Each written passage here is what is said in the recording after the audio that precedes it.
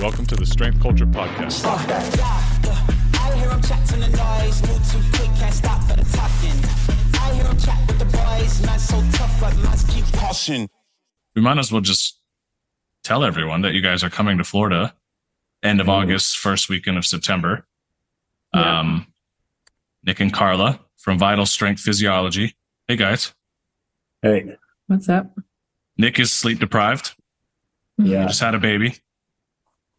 Yeah, little baby Eos. Yeah. Congrats. That's big news. Everyone remembers Nick. So I did, what were you? Episode like 6? Something like that? 5 or 6? Early on there. Yeah. Yeah. So, and then now Carla's joining us. Because I actually connected with Nick. That's right. Yeah, exactly. Because I actually connected with Nick first. And then through Nick, connected with Carla. And now they're like two of my favorite Canadians. And your two favorite Canadians. That's right. That's right. Well, Lucas is also Canadian. We've been friends for like 10 years. So he probably won't even listen to this. So it's okay. Is he in the States now? I think, no, he was just here. He was just here I think he went to California to do like a little workshop with DJ Murakami. Yeah, that's it. Yeah, so I think they did like a little combined workshop. But yeah, you guys are coming to teach a workshop. And we already sold tickets to people, even though we haven't officially announced it yet, but this is the official announcement. Like I said, I connected with Nick a while back. And then through that connected with Carla. And then we're all basically now communicate pretty much probably every single day. And I finally met them. You guys came to David's seminar, which was fantastic. And now you guys are coming to do your own because should I say I pushed you to do your own? Is that what kind of happened? Yep, I know you wanted to do it, but I pushed you guys to do your own because, who am I? But I don't think people actually know like your resumes, which are pretty expensive, not expensive, extensive and quite impressive. So, maybe we should, let's start with Carla and she could kind of tell us about herself and then we'll go to Nick and then we'll get into it. Okay. So, okay. So like my story starts in BC. I'm from Kelowna, BC. Grew up there playing every single sport and ended up doing volleyball for the last few years of living in Kelowna, beach volleyball and court volleyball. And I came to Calgary for volleyball nationals back in like 2006 or 2007. And I was like, oh my gosh, like University of Calgary, like Oval, it's very impressive. And the kinesiology department and everything, I was just like, this is so cool. And so it kind of piqued my interest in Calgary. I already knew I wanted to go to a university that kind of did some kind of sports science, kinesiology type thing. But that, I guess, set off my research and I ended up coming here and moving here in 2007 for school. So that was my first 4 years in Calgary. I really always thought I'd go back to Kelowna because Kelowna is like, I mean, in some ways like beach town, kind of like called Kelowna-fornia. It's got a beautiful lake. It's got wineries. It's got lots of sports, lots of activities. And it's just very, very hot in the summer. And so if you know anything about Calgary, it's like minus 30 to 40 in the winter versus Kelowna is like -5, -10. So if you don't like winter sports and you don't like the cold, why would you come to Calgary? But the University of Calgary is what, again, kicked that off for me. And then after finishing my undergraduate in kinesiology, I started to pick up some like random jobs. Those kind of led me to getting my Canadian Society of Exercise Physiology Certified Exercise Physiologist designation. That's a mouthful, CSEP CEP. And started working in some labs, started working in some gyms. And all of that led me to working for the Canadian Sport Institute in 2013. And that's where I met Nick. So Nick had been working there for, I think, at least 3 years by that point or so. And we didn't work together much in the first year until I started my master's, because I went back to school with my master's of kinesiology. And then I started working with the swim team, and Nick was the head strength coach for the varsity swim team. And I was put as the assistant strength coach with Nick on that team. And so goes the journey even further. She started off as my assistant, and now she's my boss. So it goes. Yeah. True story. No, we're both. That is a unique situation. Yeah. Very. But yeah, so Nick and I met then, and I guess I worked for the Canadian Sport Institute for just before my master's and then during my master's. And then after my master's, because I had, dropped down to part-time work for a bunch of the sport teams and swim teams, a lot of the swim teams. So I kind of said, hey, do you have any full-time hours for me again? I've done my master's, ready to go. I'm smart now, should hire me back. And they were like, we don't have any full-time positions left or, available right now. But you can keep working 2 or 3 hours a week for our teams if you want. Which I couldn't do because wasn't quite full-time enough. So I ventured off to another gym. They trained a lot of bobsledders and skeleton athletes. So that was my start into that world. But 1 year after working with them, because both of the owners had their own kind of side gigs, that gym dissolved essentially when their lease was up. And so then, without really wanting to, I sort of started to rent and lease space from another gym in Calgary because I needed to make some income, and some of the athletes wanted to follow me over. And so Vital Strength and Physiology, which I had created in 2012 or something like that between my 2 degrees for funsies, it had to kind of become the full-time thing. And then that leads us to here, I guess. So it's been a journey of moving to different gyms along the way. Somewhere in there, Nick reached out, and we were actually just going to write a book together was our initial intent.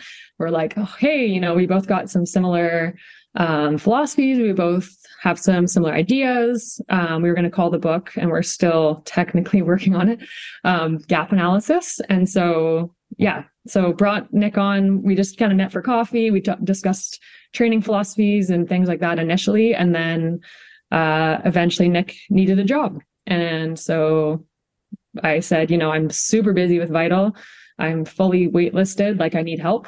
Do you want to come on? And so he did. And then COVID hit. And we went from super, super busy to super, super not busy, and troubleshooting ways to move some stuff to online training and fill our time and develop some other projects in the meantime. So I think the gap analysis book is now 400 or 450 pages, mostly written during the pandemic. And now it's backburnered again because it's mostly kind of draft stuff. But one day we will finish it. And a combined thesis, basically? It's kind of like a start to finish of how would you take somebody, an athlete or someone, how would you take them and troubleshoot their training? Where would you start? How should you think about things? I don't remember all the chapter names, but... Yeah. What does GAP stand for? Something athlete performance or something? No, just GAP. Just GAP. Yeah. Okay, cool. I'm sure it could mean many things. I'm sure. But that kind of, it started from some of the stuff we chatted about last time, where basically through my experiences with speed skating, and I mean, if we want to give a little bit more background to people here, I did my undergrad in Kines. Never really ran into Carla. I think we were maybe a year or two apart at that time. But as soon as I finished working, I started working for the Canadian Sport Institute. I'd done 2 sort of work terms with them in my last year at university. And it's surprising, what university doesn't prepare you for in terms of actual kind of real world training or working with anyone. But just because I'd been a meathead my whole life and had experience training and doing different programs, they had a simple assignment in one of those classes that was here's a football player. He's at this point in the season. He has this injury and this is his goals, build a program. You had a class of 30 students, some who had zero experience training themselves ever, and like myself and maybe one other person could write a program that actually made sense. And that's what got the attention of the Sport Institute. And then let me get a job with them kind of coming out of my degree. But pretty soon after I started that, the head strength and conditioning coach for speed skating was looking for an assistant. So I got on with that. And then because things were going well and he was kind of on his way out to other endeavors with the Sport Institute, pretty quickly I took on the lead role with the team and then ended up working through this with about 3 Olympic quads with the speed skaters. Wow. And at some point in there too, picked on the university swimmers after one of my friends had left that job. And I had this idea that I didn't want to get through like 2 or 3 quads and then, you know, eventually, like whether it was me wanting something different or the team wanting something different, I didn't want to get 10 to 12 years into things and not have experience training other athletes at that point. So I thought swimming would be a great opportunity to get like a different variety in there and different challenges. But then that's where I met Carla. And then again, where it comes into that gap analysis is towards the end there. And we chatted about this story last time. I had now, before really getting into this, 8 years of experience where we had seeing sometimes we would have development athletes who could outlift the national team athletes and perform better than them on the bike in the physiology lab. Not always the case, but it sometimes was. And then on the national team, sometimes like the best performing guys in the lab on the bike and in the weight room, they weren't the ones winning medals. So then for me as a strength coach, I was just starting to troubleshoot, okay, if like the physiology is not so much the gap and the strength and power aren't the gaps, like at least how we measure it and look at it typically in the weight room, like how can I be of use to bridge the gap for these athletes? And that's when we started a pretty simple troubleshooting process that was like talking to the coach and saying, you know, what are these athletes doing technically that you think is holding them back or that's wrong? And, you know, usually we'd get some kind of answer back. Well, I've told this athlete to do this 1,000 times and they're still doing it. So I don't know what else I can do. And then myself and the physios just taking that athlete and be like, well, can they actually do what the coach wants them to do on a basic level? So like if the coach is telling them to get lower or to extend their leg and their push off more, if we put them in on the table and just like passively move their joints, like do their joints have that range of motion? Right. And sometimes the answer was no.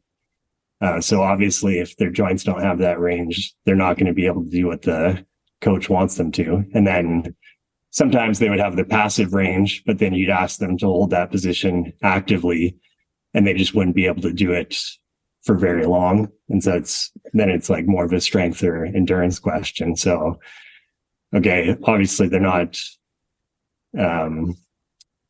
training that quality on the ice well enough in their sport. So maybe we need drills to work on the passive mobility. Maybe we need some kind of drill in the weight room to work on active strength or endurance in those positions and just troubleshooting it that way.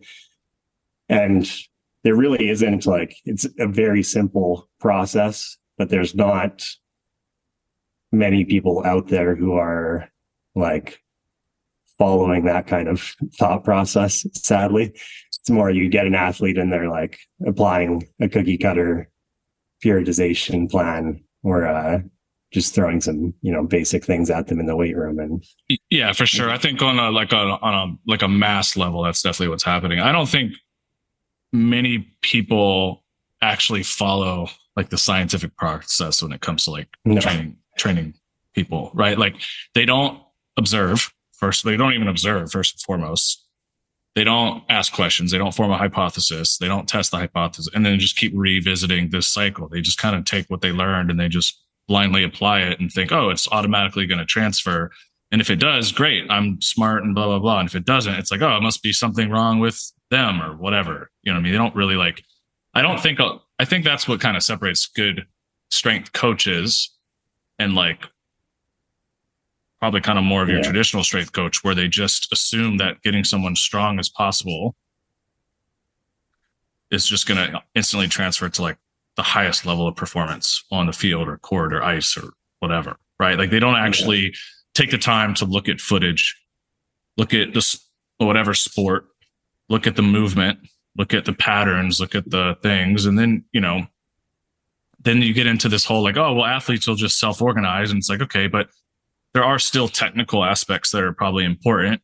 And if they can't, you know, biomechanically, which is like our primary job as strength conditioning coaches, is to address the biomechanics of the individual in front of us, right? Is to look and see, okay, do they have the options that we want them to access? Because if they don't, they're not going to self-organize. They're like, it's not an option. Therefore, they can't self-organize within that option, which obviously we want athletes to be able to self-organize, because you can't think about things technically, like really when you're actually going full tilt in training. So it's like, how do we give them the options and expose their body to the options that maybe we see as more ideal? But it's like, I don't think, I think you're right. I don't think most people go through that process at all. And, you know, a good analogy I heard is, you know, our body becomes most efficient, or it becomes efficient at what we do the most often. And so if you have like a river kind of carves a path and that gets deeper and deeper as it goes along, you can get good and efficient at something that's not necessarily what the ideal would be. And so you really have to put some like time and effort the other way to address that. Yeah, I think that's the hardest part too, because there's a bit of subjectiveness, right? Like, because there's obviously like high level athletes who do excel at the highest level in the not in the technical model that's broadly accepted, right? So that's like a whole nother conversation. But it's a really, you also have you also have the complete opposite problem, where you have trainers who focus on making individuals look very pretty, but they don't actually build up any capacity. Yeah. I mean, that's like the whole point. Just you can take away from this is why this is not like it's an outcome based process, but it's very much a process. Always, you always have to continue the process of observing, asking questions, forming a hypothesis, testing the hypothesis over and over and over, because like athletes change, we change, injury, like there's just so many variables that come into play, especially over what you said you worked with these athletes 3 or 4 quads, like, so 12 years, like there's going to be a lot of change happening. So you can't just assume what you did months ago, let alone, or any of it. You can't assume what you did years ago is going to work, or even months ago, or even weeks ago is going to work. You have to be like involved in the process. And I think that honestly, I would definitely go on the record and say like most of our colleagues are just lazy. Right. And then of course, like in the corporate sense, corporate, or I don't know, I guess that's the best way, but like when you work for a big business or like a university is an organization, right? It's like most strength coaches, if they can show some sort of objective improvements in, bench press or squat or whatever the case it is, oh, well, they're getting stronger, so it's not me. Like the people at the top that are coming down and that are financing things, they're going to go, okay, yeah, you're doing your job. You know what I mean? And they just keep going on about their way. And that's why it's like, and that's just like easy. And again, I think it just comes down to like I don't think most people are as observant as you two. And then obviously like there like other people within the kind of like network and circle that we interact in. Like, I think that's just like one of the primary, that's what makes you guys so good, is that you look at what's in front of you with the combination of your extensive education and experience and things like that. Right. It's not like it's not just one or the other. You have to like do both well. Yeah.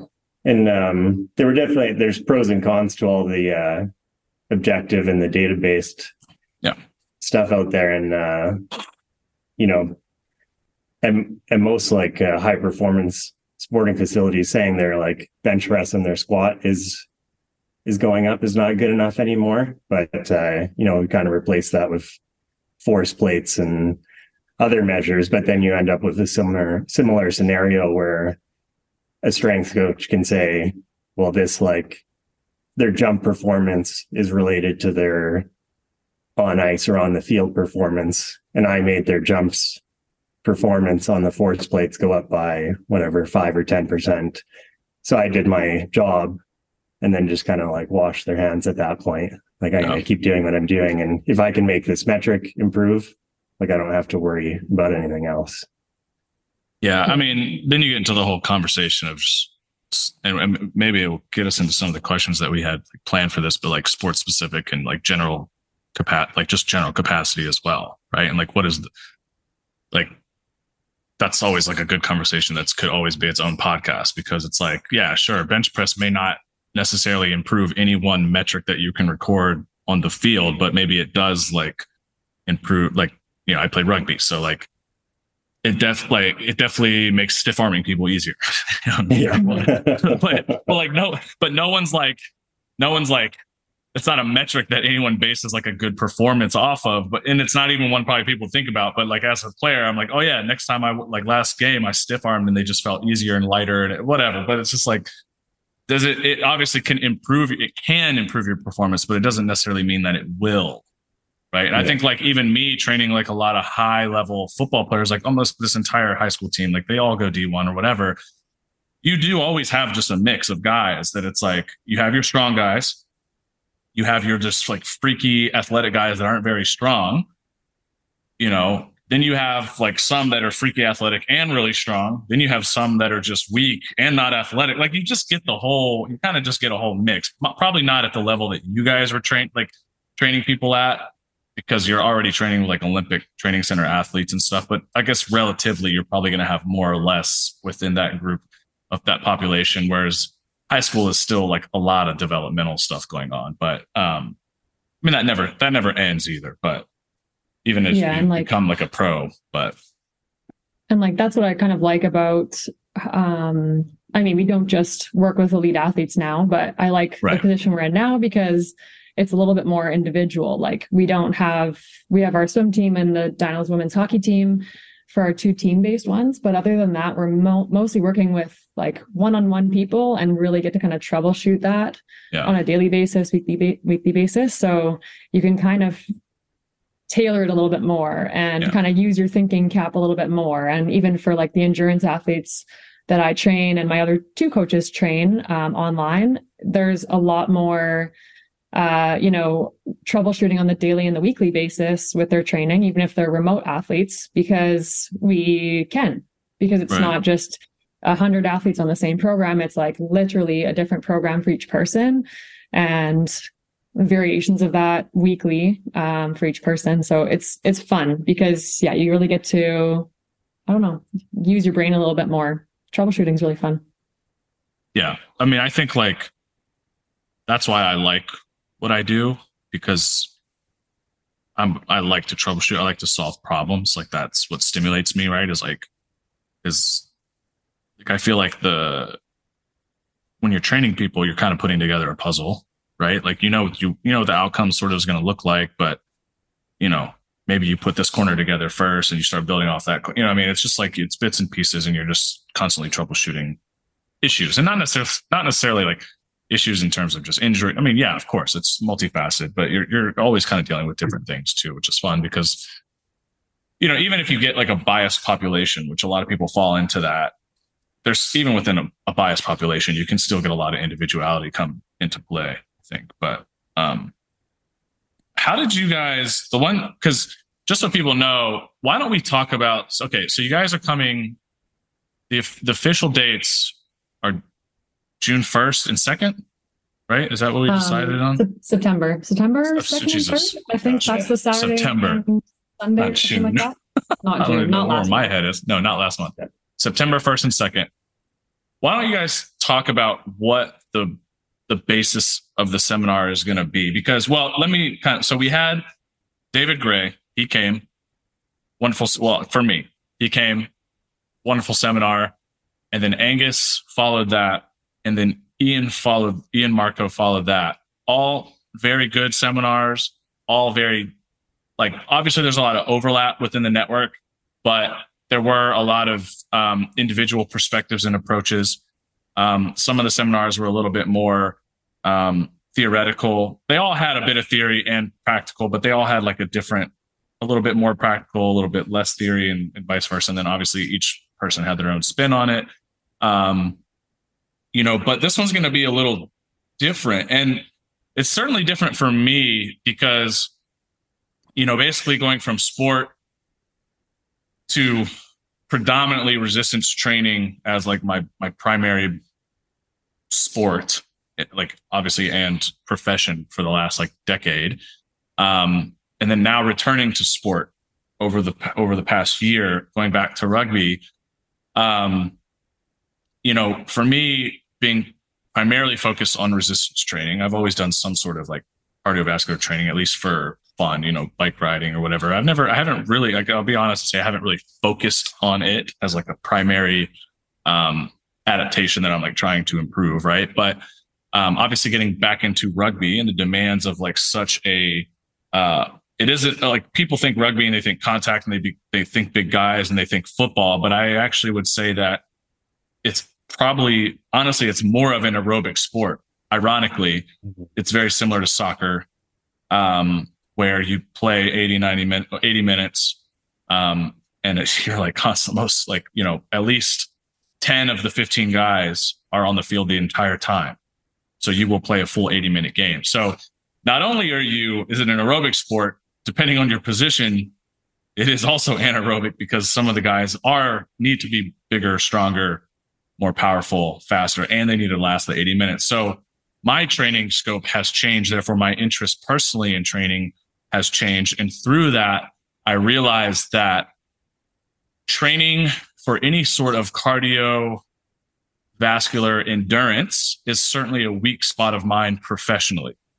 And knowing just the strength conditioning field, it is a weak spot for most strength and conditioning coaches. Ironically, being that strength and conditioning is part of the title, most strength conditioning coaches really only know strength and they don't really know conditioning well. I think they know basics, right? Like I know basics, like, okay, if I want to do I know what quote unquote zone 2, like easy, moderate, steady state cardio. I know how to do that, right? It's pretty straightforward.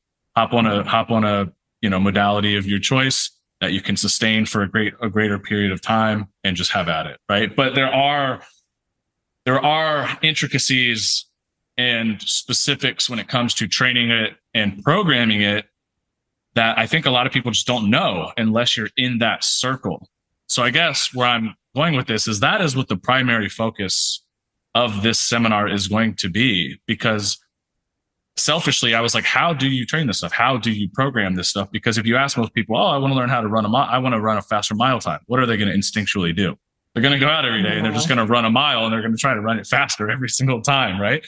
So, and obviously that may work for like an acute period of time, like just obviously they're going to get faster and whatever. But when it really comes down to training endurance athletes, or just training for that quality in general, I really just don't think a lot of people know how to do it unless you're in that circle. And I find it to be similar to sort of like, or the way it used to be like gymnastics or martial arts or dance, whereas a lot of it is just kind of traditionally taught if you're in that circle. Otherwise, where do you even get access to that kind of information? You know what I mean? Right. Because even I interviewed one guy before who was an ultra guy, and I was even shocked by what I learned through his training, because I assumed, he runs 100-mile like ultra marathons. I'm like, that's insane. So how much mileage you put in a week on your feet? And it was actually less than I thought, because he fills the gap with biking and swimming and other things too. But we can get into that. But I just realized through this process, I didn't really know a lot. And of course, even just being back in this circle, even a lot of sport coaches, I'm even training high school soccer too. And the coaches are just so like, how do you how do you actually improve the capacity of their ability to perform the sport? Well, their answer generally is just like obliterate their athletes, right? Like just do as much as conditioning as possible. And it's like, even this coach is like, if they're not like crawling out of the gym, it's not like a good workout to them. Right. And of course, like as a contractor, I kind of have a little bit more freedom to just kind of be like, we're going to do what I say because I'm a contractor. But at the same time, you're still kind of at the mercy of their expectation of what their athletes should be getting, which is through this process kind of realized why I always worked in private industry and I never worked for like schools or corporations, because I just realized how much they don't know, but they think they know. And I'm sure they know, he knows a lot about soccer, obviously, but they don't really understand the actual physiology, right? Mm-hmm. And so, and of course, like anything is better than nothing. And that's like ultimately the discussion is like, sure, they're going to get something that maybe like that could be argued too, of course, because you're talking about just accumulating fatigue, but just generally like, okay, more movement, more conditioning, like it can be good and it can have a good outcome, but I think it also just becomes survivorship bias. Some people are just going to be able to get through it and others won't, and it will potentially fatigue them and then injure them and whatever. Yeah. But we can get into all that, and I'll let you guys kind of take it from here, because I think this will kind of lead us into not only the questions we have here, or the topics that we wanted to cover, but also just what the seminar is going to be about. Yeah, and like that, I guess, is why we are calling it the conditioning workshop. It's not like the running conditioning shop, the rugby one or the soccer one. We're going to try to make it, principles based enough that you can take away how you should maybe look at conditioning for your own sport of rugby, and maybe how a runner should condition for their level of running, and maybe how Nick can condition himself. So we're going to try to make it, broad enough that sort of any sport coach, or I guess even an individual that's curious about how to do it themselves, could attend and sort of have like some understanding of how to do the research, like basic research of like what is required for that sport, how to do the basic testing for how you would figure out if the person is like, again, there's a gap between what is needed for the sport and then what they have currently. And then we want to go into a bit of the physiology, at least the basics, so that people understand what they're training and how they're training and why they're training that. But again, with another big emphasis on the workshop being kind of gait and cycling and running and walking gait, because I don't think it's like really being done that well out there. And I kind of think of it as like a squat analogy. Like if you were going to go program squats to one of your athletes, or on your online platform, you would probably want to see like how the person is squatting before you load them up with a shit ton of volume of squats. You'd kind of want to just check it out. Like, how is it looking in general? And it tends to be in running and in conditioning in general, it's sort of like a afterthought. It's like, here's all the conditioning volume I want you to do.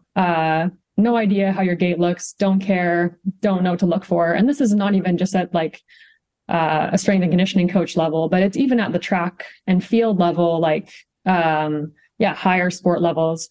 It's like conditioning first, volume first, not sure what to look for. And so we kind of want to flip that for a second in the workshop and first look at gait and teach kind of a model to understand things by, teach some ways. We'll have like a ton of video examples. We're going to, do practical examples within people attending the workshop, and then figuring out what kind of exercises could we do to troubleshoot this, make this a little bit better, before we go about being comfortable adding a ton of volume to that. Because Nick mentioned it quickly earlier, but the common way of doing things, like I already said, is just let's go for it. Let's like crush you with like squat volume even, but like, let's crush you with running volume and hope you survive, versus, well, I guess the opposite is true too. Or like, I'm going to have this beautiful technical gait model, and until you hit that, I'm not going to let you do any training volume.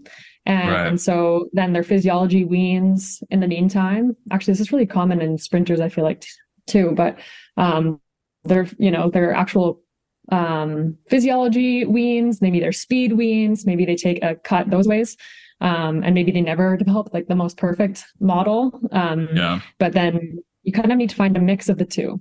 Right. It's almost like a bit of gatekeeping, which I think a lot of people who sell models or like technical models, it's always in there. Like there's always some sort of gatekeeping in terms of like, you're not allowed to do X until it looks exactly like this. When of course, like the way technique can be based on so many different things, right? It can be based on, like I said, I'll let you guys kind of get into that, but and then maybe you even just like then the problem, even in the sprinting world, like track and field, I think is so hard to follow because if you look at all the top, like they all kind of have similar, but then they also just have wildly different models and techniques. Like this, this one you should be more rigid or you should be more fluid. And it's like, it's like, oh my God, how do you even know like which is right and which is wrong? And then of course, like the conversation I've had with a few people is then you start to look at the highest level of athletes and you're going to see variability in like technique and execution. Like I think if you look close enough and you have an eye enough, you're going to see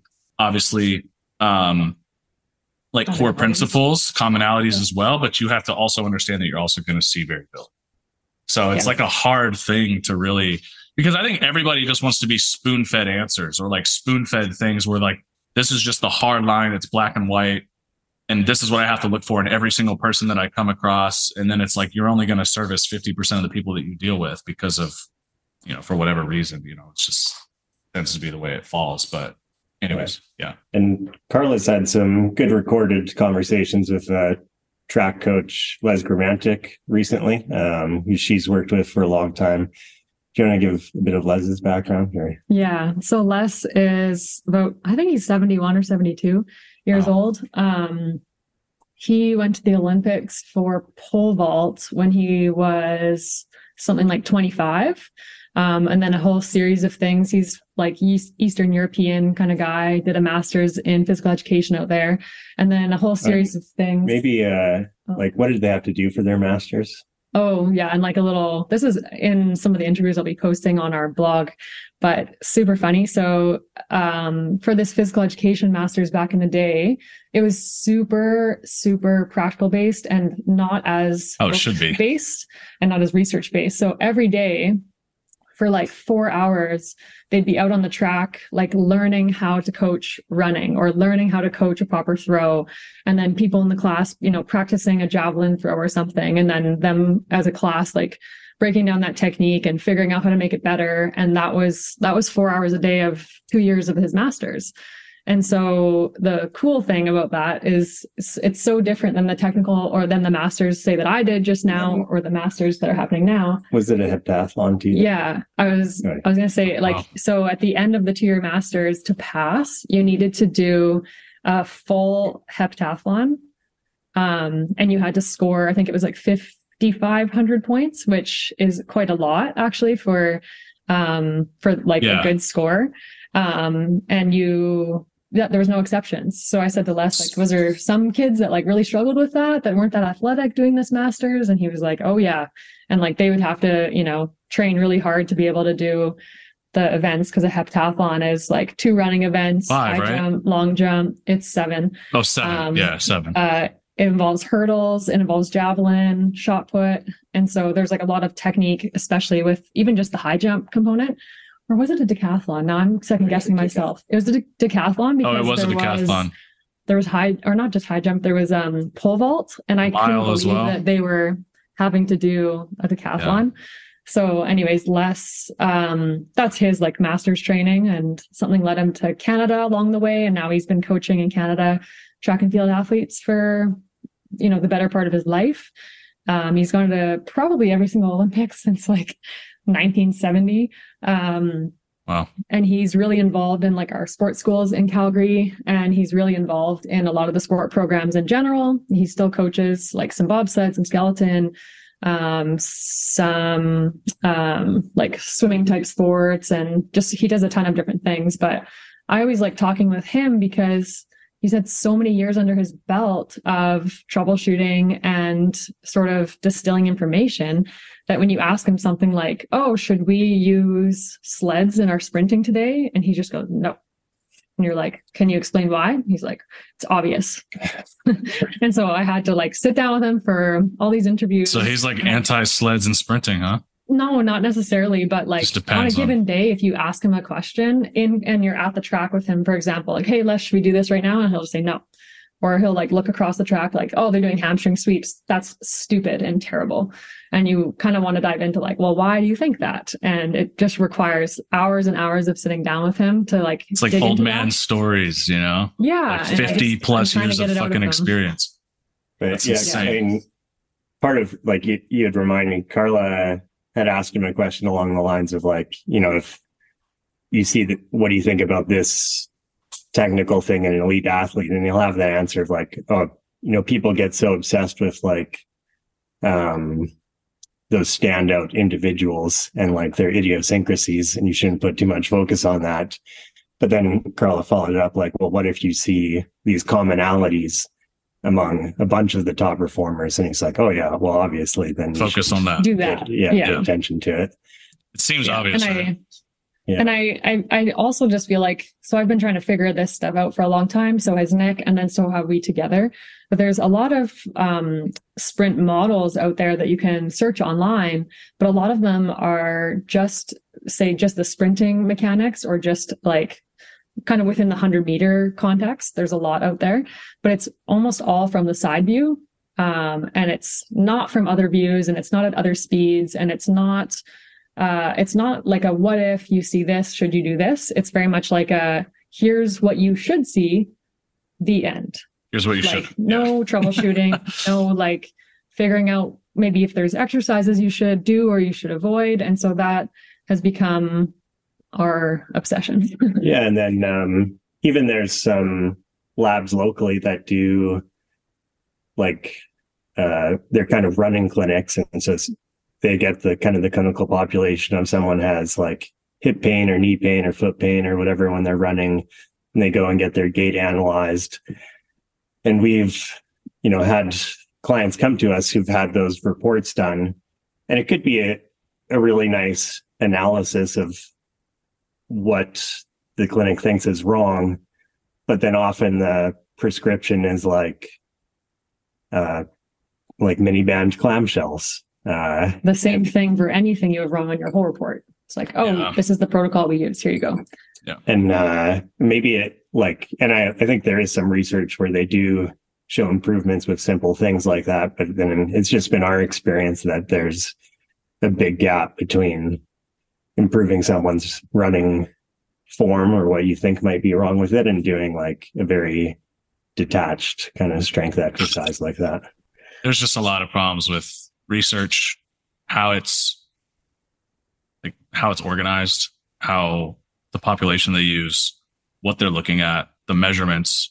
There's just like so many things wrong with the actual practice. Like in anyone who's like truly is a sports scientist will say that. Like there's just a lot of issues with adapting scientific sports like research to like practical like actual practical. You know what I mean? I mean, it's just like just even the one that just even the one that everyone's Brett's Contreras is one that he just did with the hip thrust and the squats. It's like, again, it's just a useless study, because not only is like, does it really probably not matter, but it's like, then if you actually dig into the data of like how things were measured and what was looked at, and you're like, oh, it's like, you know, something, I think one of the main points was like, oh, well, you know, squat depth is like probably an important thing to consider.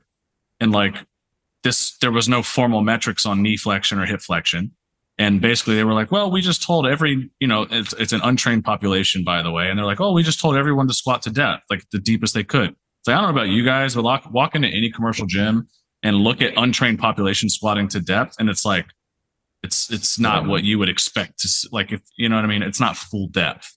And so it's just, there's so many wrongs with data mining, like how they collect the data, who they're collecting the data on, the size of the population, the duration, that it's like, okay, cool. You might get some information, but it's generally not practical. And there's like, that's kind of mirrored in some of the gait research where it's like, oh, we studied 500 runners and we found no commonalities that'll make them all injured. And it's like, I'm thinking of Doc, one of the physiologists, like this amazing physiologist who's also probably like less his age. And he would always talk about in our masters, like not looking at the averages of these research studies, but looking at the outliers. Like, well, why did this one person get weaker when we gave him 5x5 squats for 10 weeks? Or why did this person get way better when we gave them sprint intervals? But like the average kind of gets washed out for like what actually happens. And so like I'll see these big research analysis papers or meta-analyses, and it's like, oh, there's like no commonalities in someone's gait that's going to make them injured. It's like, okay, well, you get someone who's already injured, what are you going to do with them? Are you just going to say like nothing about their gait isn't probably whatever? Or are you going to kind of take into account that if they land with a forefoot strike, it's going to overload certain muscles. And if they land with a heel strike, it's going to overload certain muscles. And they have this specific history and they have this specific injury that you're dealing with right now. Can you use some of these like pieces of information and make a very individualized strategy rather than just being like, oh, well, research says nothing. Yeah, it's tough.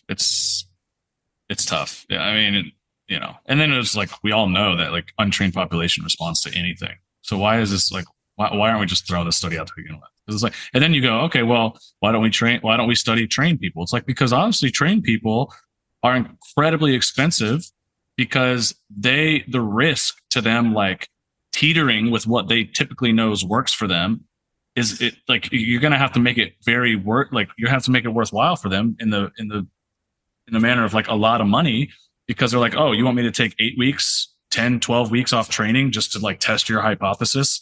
It's like, it's going to cost a lot of money. And most like any high performing athlete's not going to do that because there's too much on the line in terms of, like they're already doing probably a lot of things that they believe in. They feel that it worked for them. It's just not worth it to them to be like, yeah, give me 40 grand and I'll just, potentially throw my Olympic trial out the fucking window or whatever it is. You know what I mean? So it's like, it's just not worth it to them. So then it's like, then that's a whole other like ethical discussion in terms of like, why are we even doing it in the first place? Because, I was going to say that brings us to like kind of one of the misconceptions of conditioning is that a lot of the elite endurance training studies actually have been like cross-sectional research. So it's like, let's take this big group of biathletes and let's just like we're not going to split them up into a control group and this training group because they won't change their training for you anyways. No.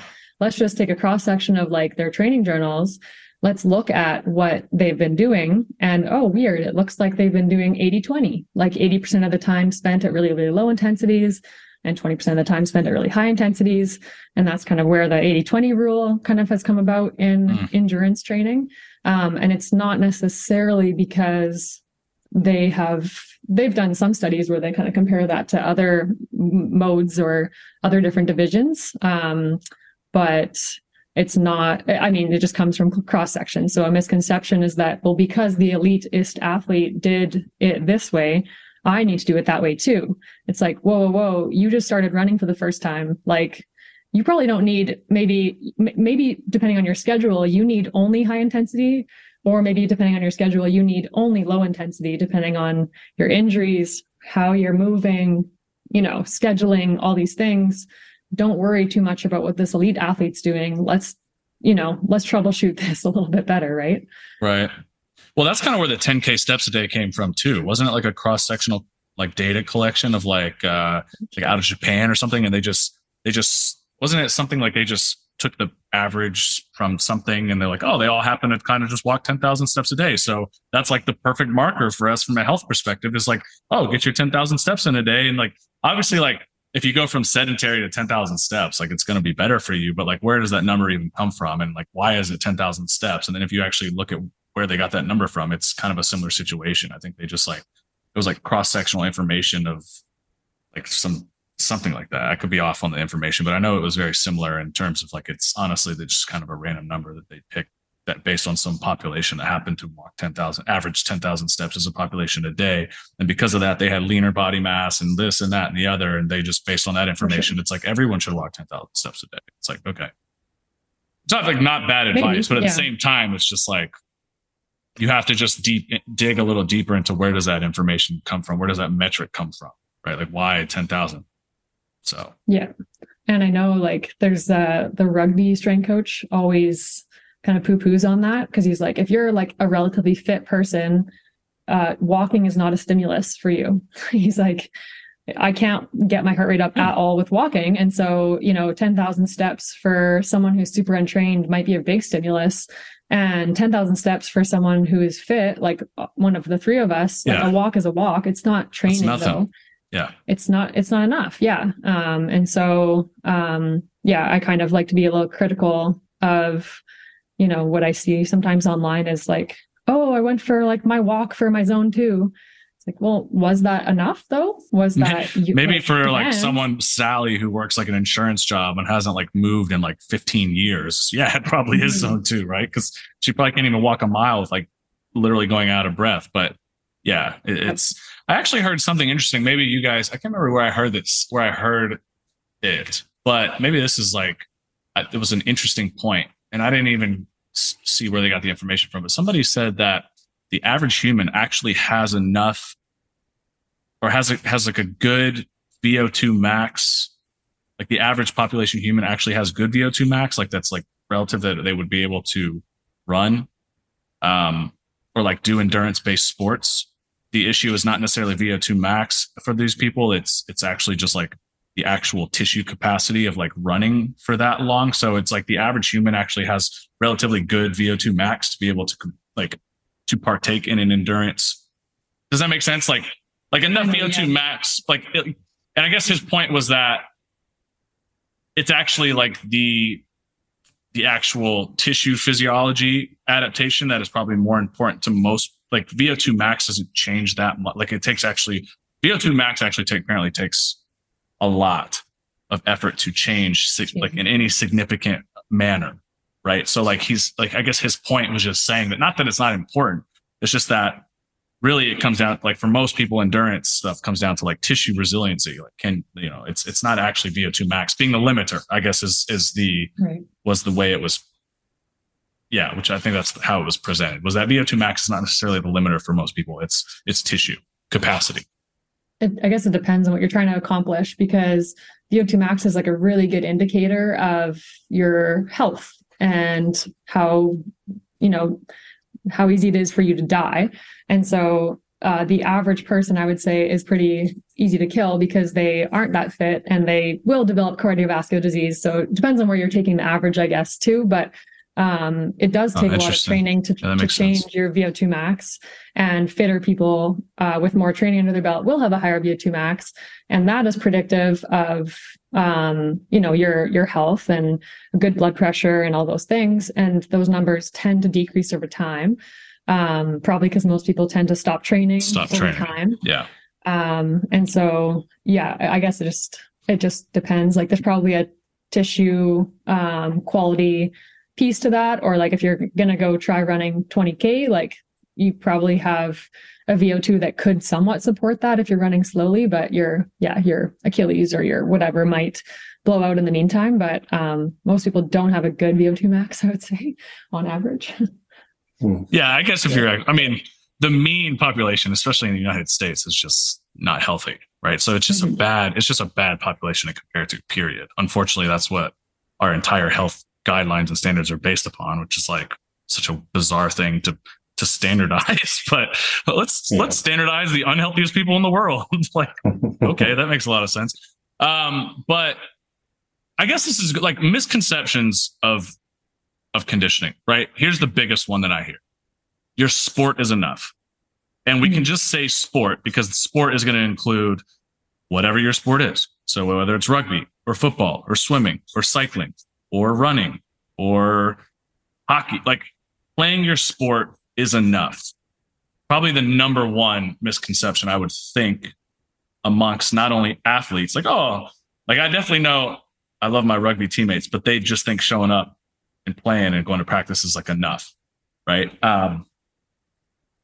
But would you say that's probably one of the top misconceptions of like training conditioning, is just saying that, oh, just playing my sport is enough?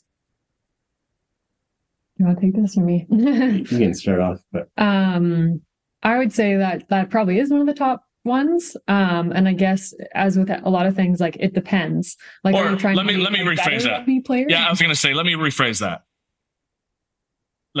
that because it's obviously probably enough to play, right? Yeah, sure. But is it enough to make you better or one of the best? I would say like no. I would say like why don't professional boxers just do all their cardiovascular training for what 12 rounds of what is it, a minute, 2 minutes? So why is 2 minutes or 3 so minutes? why doesn't 3 minutes? So why is it everything that they do cardiovascular wise? Why is it that they inherently don't go, okay, I'm going to run today, so I'm going to set a timer for 3 minutes, and I'm going to run for 3 minutes, and then I'm going to take a 30-second break, and then I'm going to run again for 3 minutes, and then I'm going to take a 30-second break, and then and they do that 12 times in a row for everything they do. If that was like how you became the best boxer in the world in terms of like actual cardiovascular conditioning, why is it that they always you always see Floyd Mayweather or whoever, they're up at 5 a.m. in the crack of dawn, Mike Tyson, and they're going out and they're running 10 miles, 15 miles. It's like they don't have to do that for boxing. Like they don't run 15 miles as a boxer. So why are they doing that? Right? Yeah. And I feel like this kind of comes back to like, well, we haven't talked about it specifically, but the 80-20 rule that kind of comes about in endurance training, but also is just referred to usually as like a polarized model of training, where a lot of your training is done at low intensities and a little bit of your training is done at high intensities. But like the best way to develop the aerobic system is not through training like that. Like boxing is 2 minutes on, 1 minute off or something like that. Something like that. Rounds. We're not boxers, so we don't know the specifics. Yeah. So we can kind of like take some clues from the endurance side of things. Like, is that how the best endurance athletes train? No. And then you can take some clues from like the sprinting side of things. Like, how do you get faster?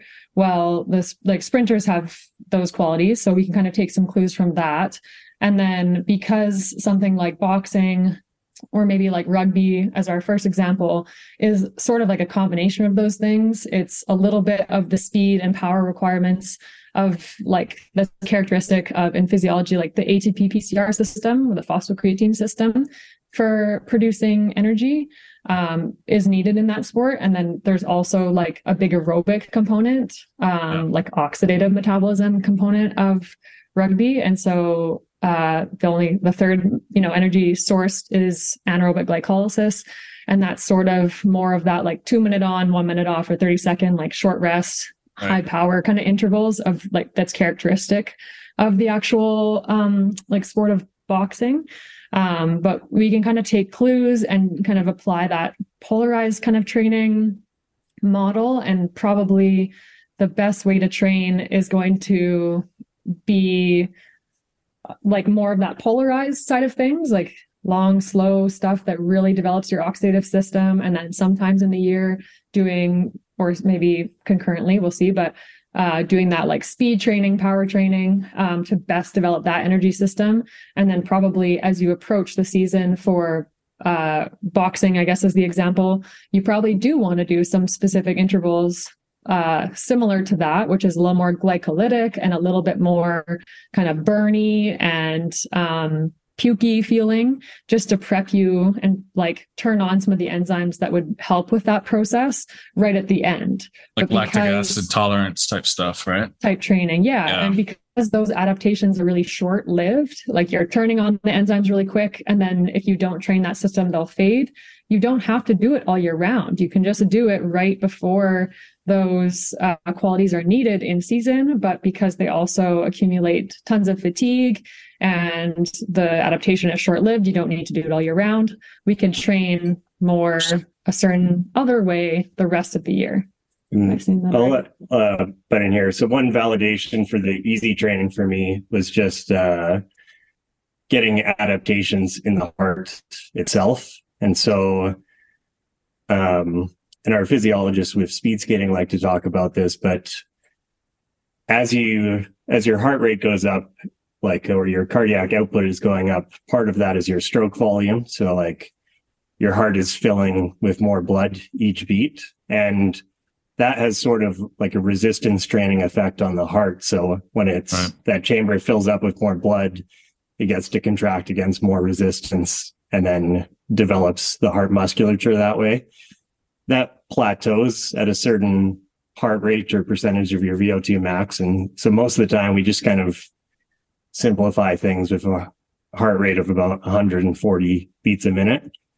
And so kind of around and below that is when you're actually getting the best training for your heart in that regard. And a lot of times with these sports, they're just, they're too intense where you're working like above that range too much. And speed skating was one example where just being in those low positions, the heart rate gets too high, they get too anaerobic, and they just can't get the easy training in on the ice and do it in any kind of technical way. Maybe if they're like standing up and skating, but so they do a lot of training on the bike and a little bit running outside of that, so that they can get those like zone 1 and zone 2 adaptations that they wouldn't be able to get otherwise. Right. And imagine that can be the case in other sports too, with like quick, intense bouts, where you're just not accumulating enough volume in the easy ranges. Yeah. To really get that polarized training effect. Mm-hmm. Yeah. That makes sense. Yeah. I can imagine in speed skating, like to be so low, it's like basically sitting in like a squat, right? There's so much like muscular tension and like that you have to hold while also skating for speed. Like, yeah, that's going to be fatiguing. So it's like hard to hold that specific position for long enough to, like you said, acquire the actual like physiological adaptations of like cardiovascular endurance, just because the position itself is so physically demanding that they physically can't hold. So do you find that to be pretty common though, right? Like it almost seems like, I think people overthink a lot of this like zone 2, because it's like they're almost self-regulating in a way. Like it's like, how do I know I'm doing it? Well, can you do it for 30 minutes straight? It's like, no. Well, then it's not low enough effort. You know what I mean? Or like, well, can you only do it for a minute at a time, 30 seconds at a time? Yeah. Well, then it's like high intensity, super fast speed, like max power output, max watts, whatever, however you measure it. It's like you can obviously only sustain maximum for a certain period of time, but you can't do maximum for 30 minutes or 40 minutes. So it's like, it almost seems self-regulating in a way where it's kind of obvious, but at the same time, it's kind of wild how it just goes over people's head. Cause it's like one of the things, how do I know I'm doing zone 2 correctly? And it's like, yeah, like, is it easy? Like, you know what I mean? But also like that kind of just is a misconception in general, or maybe not misconception, but just a common thing you see in mistakes people make is people like when they have time for a workout, this could be athletes too, that, do it full time. They want to feel like they're getting a hard workout in. Yeah. It's like they feel like it needs to be sweaty, or it needs to produce muscle soreness, or it needs to like, make me feel a certain way. Exhausted. You were saying with those kids. Yeah. Yeah. I feel like proper steady state. I hate even calling it zone 2 now, but since everyone can like at least understand what we're talking about, I feel refreshed, right? Like I don't feel exhausted when I'm done with it. I feel almost like a high. That's like sounds about right. Like I just feel refreshed. I feel like stimulated, but in a way that it's like almost energetic. I don't feel exhausted. And like, I know even for me, like probably on good, like on true zone 2 cardio, it probably takes me a good 15 to 20 minutes to really actually like start experiencing like a good amount of sweat. Granted, I'm doing it and I'm not following it up with a resistance training workout or something like that. It takes a bit of time. I think boredom is just like straight up. I think boredom is most people's issue, is that they just can't do something for 30 minutes, 40 minutes. And like, that's not quote unquote enjoyable to them. And so, I tell people all the time, like, put on a freaking movie or a Netflix show or something and just do it. You know what I mean? Like you're going to, like, if it's something that you have to do anyway, or it's like like if you have a Peloton bike or a rower and you happen to have one in your apartment, the odds are like most people I talk to, you're going to sit and watch Netflix. You're going to do something for an hour at a time. It's like, that's a perfect opportunity to just, I don't like, people get into the whole Goggins thing where it's like, you shouldn't listen to music and you shouldn't. And it's like, come on, like just, if it's going to keep you on the bike and doing like, obviously you can't like go run a marathon and watch a movie. But at least if you're going to develop, like, it's also just not the same thing. Like there's a whole like race day. It's like a whole different game day. It's a whole different mindset in general. Yeah. But yeah, it is. But then the opposite is true too, right? Is like some people get too bored to do like the long, slow stuff, long and slow enough. But then when it comes to interval training, like they don't go hard enough. They don't rest long enough that like it also ends up being kind of useless. This is the hardest, like, so doing a lot, actually. So the soccer team that I've been coaching, we've done mostly plyometrics and sprints and jumps, like, because they're just that bad at it. They're horrible at it. Right. So it's like, and it's funny because the coach one day was like, why are they resting so long? And I was like, because we're literally on sprint intervals, right? I'm like, because it's the whole point is to run as fast as you possibly. It's a max effort. It should be 100%. And you can't do walkbacks and do 100%. Like it's going to be 100%. There's going to be 85%. It's going to be 70%. It's like, have you ever sprinted max effort? Like it is the most like, you know, neurological demanding task. Like I lift weights all the time and nothing kills me like going out and doing only a few sets of sprints. Like if you're actually truly going max effort, and they just don't get it. It's like, this is why your athletes are slow, because you never actually let them develop speed. The sprinters at the Sport Institute and like when the bobsled athletes are training with them, they'll do a 50 or 60, and then they'll put their sweats on and they'll sit on top of the heater, and then they'll just chill there for 20 minutes before they do their next run. Yeah. Because it's like the only way you can actually do 100%. It's the same with like parallels are in powerlifting. Like if you're actually training heavy strength, like obviously, and this is, you know, I don't want to get too off here because like I found even just improving my just baseline cardiovascular capacity, my ability, like intraset recovery is like higher, obviously. And powerlifters, we know, like basically just don't do cardio, period. But when you're like squatting 800 pounds, those guys will rest 7, 8, 9, 10 minutes. Which is like not normal because again, not many normal people put 800 pounds on their back and squat it. You know what I mean? So it's like, but there's just the level of tension and force that they have to develop, which is still not even as high as sprinters. But like a lot of people can probably reason with thinking like just, oh yeah, like how long does it actually take to recover between sets after like if you're heavy strength training? 3 to 5 minutes. So it's like, imagine now you're actually like sprinting. Like, why the hell do you think you're going to sprint 100% max effort after like 90, not even 90 seconds of rest? We're talking that's still too low, in my opinion. I look at like 3 minutes, 4 minutes, 5 minutes, if not more. Obviously, if you're like an elite sprinter, but it's also the force output is just going to be higher too, right? So, yeah, but that is a good point, and I've noticed the same thing with my strength training. Is that building up my aerobic base has made a huge difference in terms of my ability to like take shorter rest periods. Yeah, 100%. And then get more total volume in and recover quicker between sessions as well. Yeah. And it's unfortunate, like how many strength coaches are probably shitty at the conditioning part because they've been told that it'll ruin their gains.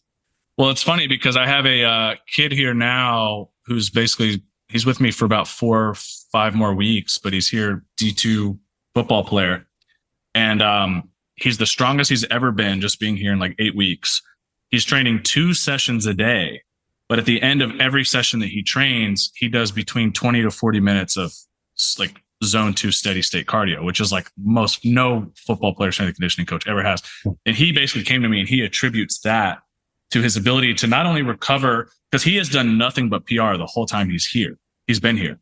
I mean, he's put like 80 pounds on his front squat. His bench has gone up like 60 or 70 pounds, and he's training 2 days a week. Now, granted, like he's literally here to train. So he's like, he gets his full sleep. He goes home, probably gets a nap, full meals, like his only thing here. Now, granted, this is like, basically he's a college athlete, but he's a professional athlete, right? His whole job is literally to be the best football player possible. So the environment is obviously set up where he can do that. But the only reason I'm saying that is because it's always funny watching these guys go, 40 minutes on the rower yesterday, or 40 minutes 4 or 5 times, 20 to 40 minutes 4 to 5 times a week that I've been here for 8 weeks. They instinctually go, that has probably been the number one thing that they attribute to being able to not only recover between their sets and their days. Like he's training 2 full strength training sessions a day, where he comes in, does a power strength session in the morning, then I have him do strength hypertrophy in the evening again. So he's doubling up, but he's like 100%. It's the steady state stuff that I feel is keeping him healthy, feeling good, recovered, so he can actually lift well, which is like counterintuitive to probably what, like you just said, like most strength coaches not only believe, but teach their athletes, right? Yeah. And there's starting to be some interesting research around that, where like the aerobic training builds the capillaries. You have more capillaries in your muscles, better blood flow, quicker recovery, better contractions, all kinds of different, research around like the number of stem cells in the muscles is related to the number of capillaries and the blood flow. So the better that is, that's something that's contributing to potentially better muscle building and recovery. Yeah. I mean, even for me, I don't know if you guys remember, I did that row every day where I did like 10,000 meters a day for a week. And I ended up by the end of the month did 300,000 meters. And that was literally ended right leading up into my rugby season. But I remember too, about halfway through the month, just realizing how much easier practices had gotten. Like by the end of practices, I definitely was like, oh, but then about halfway through the month, I remember I just had that kind of light bulb moment where I was leaving practice one day and I was like, damn, I feel really good. And then I kind of was like, well, shit, because I've put 150,000, meters on the bike in the past 2 weeks. And so just that bottom end adaptation of just that long, steady state cardio, it made the whole experience just like way, way, way better for me. Like where I still went to training and like practice the same way that I've been practicing, you kind of like, obviously like sports, especially like that, you kind of moderate. You have to like be efficient with your resources. So no one's ever really going 100%, but you're also not allowed to just like be lazy either. Right. Which is maybe this is like, I think the biggest thing with sports is you're always kind of hanging around in the middle. So you're never low enough or high enough to not only to like, kind of what we've been talking about. You're definitely not low enough to accumulate any sort of good amount of time and volume to get the bottom end adaptations. And then because you're just kind of always fatigued and you're kind of always in the middle, and because you have to last 2 hours at a practice doing all kinds of drills and all these different things, you're never really working the top end either, the speed aspect. So because I think one of the other misconceptions I think in endurance training is that it's not done quickly. There's no speed involved, right? But I think that like when you told me, Carla, that information piece on Kipkeji and how fast he actually runs a marathon, like if you actually compare it to 100-meter times, it's like, okay, that's not that fast, right? Like probably any high school track kid's going to run a 17-second 100, right? Like most of them are running that probably close to 200 meters. But then if you think about how many times he's doing that in a row with zero rest, it's actually like the statistic is actually insane. And then you go, oh, okay, there is a lot of speed, right? Because I think that's also probably one of the other misconceptions in conditioning, especially for endurance athletes, is that the endurance should be the focus always. But what about the speed aspect? Because you still have to cover a distance as fast as possible. It's not just like covering a distance. That's not what lands you in first place. If it was like, if it's just covering the distance, I go out and run the Boston Marathon tomorrow. I'll just walk that bitch. You know what I mean? You can do it. Yeah. Anyone can do it, but anyone can do it at that point, right? Exactly.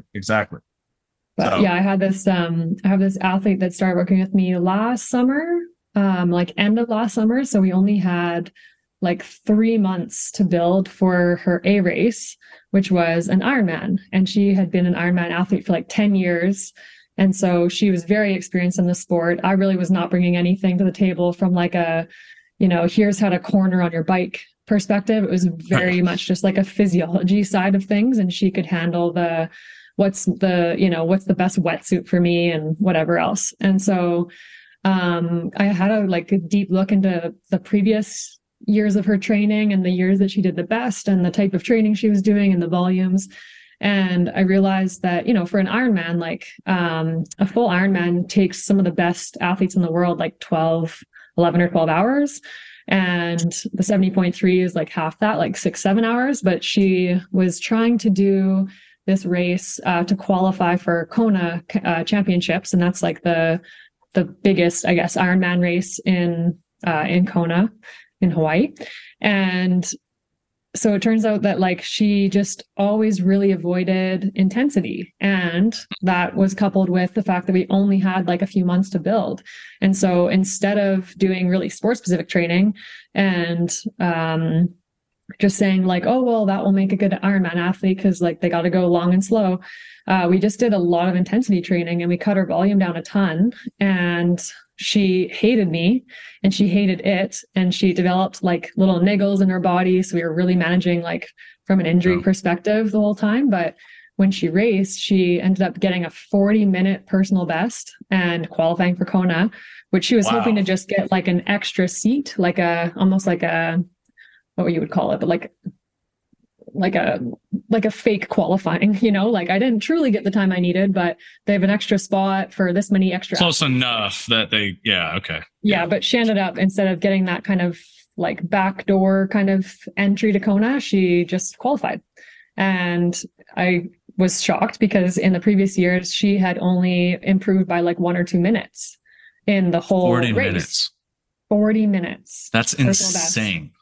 And so that's just like an example, I think, of like, well, individualization is key. And then number 100%. 2, like you can't underestimate like that speed is always a factor, even in the longest distance races. You have to, like, that's a quality that you need for like to pull up your ceiling on some of those high end events. I mean, it'd be the same as saying like, okay, I got an endurance athlete in the gym. I need to make them better. Let's do some heavy strength work because that should pull up their top ceiling. So even when they're doing sets of 20, like their sets of 20 weight will go up too. Right. It's the same idea. It's like for sprinters, Charlie Francis had that idea of building the speed first and not worrying about anything after that. And he's like, because if they don't have the speed, then like none of the volume is going to matter. Yeah, because you're just going to be doing a lot of volume slowly. And the whole point is to bring up both speed and volume and the speed at which you do the volume. Like, I think that's like probably what the main point, right? It's like, especially at that level, it's not just about how much volume you do. It's how much, like what objective measurement are we looking at? In this case, speed. Are we actually like accumulating that volume in, right? Because even I think on the lowest end, like, and so people too, like for me, just like as a personal experience, because again, I don't have a lot of knowledge in this, but for sure, by the end of that 300,000 meter rowing, I was getting faster, right? For the same level of effort. So it's like that scale should adjust still. Like it's that the perceived effort should remain the same, but the speed at which that effort, the speed and distance in which you cover should be greater, like ideally, right? Yeah. And like a common way to develop a sprinter, common even these days, is like the reverse of what Nick is just talking about with Charlie Francis. Well, he talks about both models, but like the speed first is also referred to as like the short to long model, where you start with like short, 10s and 20s, like at speed. And when you can hit the speed that he needs you to hit, then you get to add more distance. Sorry, but the opposite of that would be like long to short model. And that's more common of how people tend to develop their sprinters these days, where they start the off season with 800s or 400s or 200s, or like these super extremely long things. Even in the sport of bobsleigh, where it's not even a 100-meter race, it's more like a 20 or so meter race. And they'll do like, these super ultra long things in the beginning and then taper those down and get faster into their off season until it's time to compete. But those adaptations are just so unspecific. Was Charlie Francis vertical integration? Did he talk about that? I think he might have. Was he the one that kind of coined? Isn't he the one that kind of coined vertical integration? Like kind of always training all the qualities, but like just scaling like which ones are prioritized at which point. But you never like he was like against block periodization for the most part. Yeah. You don't just like train something and then get rid of it, like stop training it. You like train it and then you keep it in at minimum effective dose while you focus on other things. It was like, it might have been him, but okay. I feel like, that vertical integration just makes a lot more sense, because especially then when you're trying to like block periodization, typical way you might do that in the weight room is like you start with more hypertrophy training, then you go to more strength training, then you go to more speed or power training, and that might be like a month block each. But that doesn't even talk about conditioning in there. So we've forgotten. Yeah, I mean, even block periodization at this point, I think smart strength coaches, even strength sport coaches, have moved away from block periodization for the most part. I mean, we can kind of probably it's probably common, but I think amongst higher level guys now, I think you're starting to see a lot more powerlifters talk about the importance of like maintaining other qualities, not just like block period. Like, anyways, we can kind of probably get into that in a bit with the hybrid stuff too. But yeah, it's probably more common just because like, because it's in textbooks still, and so when exactly, you're not sure how to become a strength and conditioning coach, that's what's commonly applied. But I think my point is like experienced coaches actually realize that like there's heavy limitations to block periodization, and at the end of the day, it's like when you do develop a certain adaptation, if you just stop training it, then it's like you kind of go, well, what was the freaking point of training in the first place if I'm just going to stop, right? Because you are going to like, well, you will lose it in some capacity. But anyways, in terms of the vertical integration too, we've talked about periodization and like the traditional models. And for the individuals, like we work out with, or if you just take anyone and you decide like, what are the biggest gaps that are holding this person back and what do they need to get better to like win this key competition? If you've decided on like 3 things that are limiting them a year out from their event, like, and those are the big rocks in their bucket, then don't build out a plan where you give them like 12 weeks of base building or hypertrophy or something that's not addressing one of those big rocks. Just start working on those 3 things right from the beginning and work on them the whole way through. Yeah. Until something else comes up maybe. And you're like, okay, we tackled it. Now let's change the focus if needed. Right. Yeah. Right. Yeah. That makes sense. Are there any other major misconceptions around, conditioning that? Another big one is like just people being way too anal about their heart rates. It's like a misconception is that if you don't have that perfect like 140 beats per minute or under, or whatever the specific percentages that you calculate out from your Google search, that you're not going to be doing anything, or that won't give you enough of a training effect.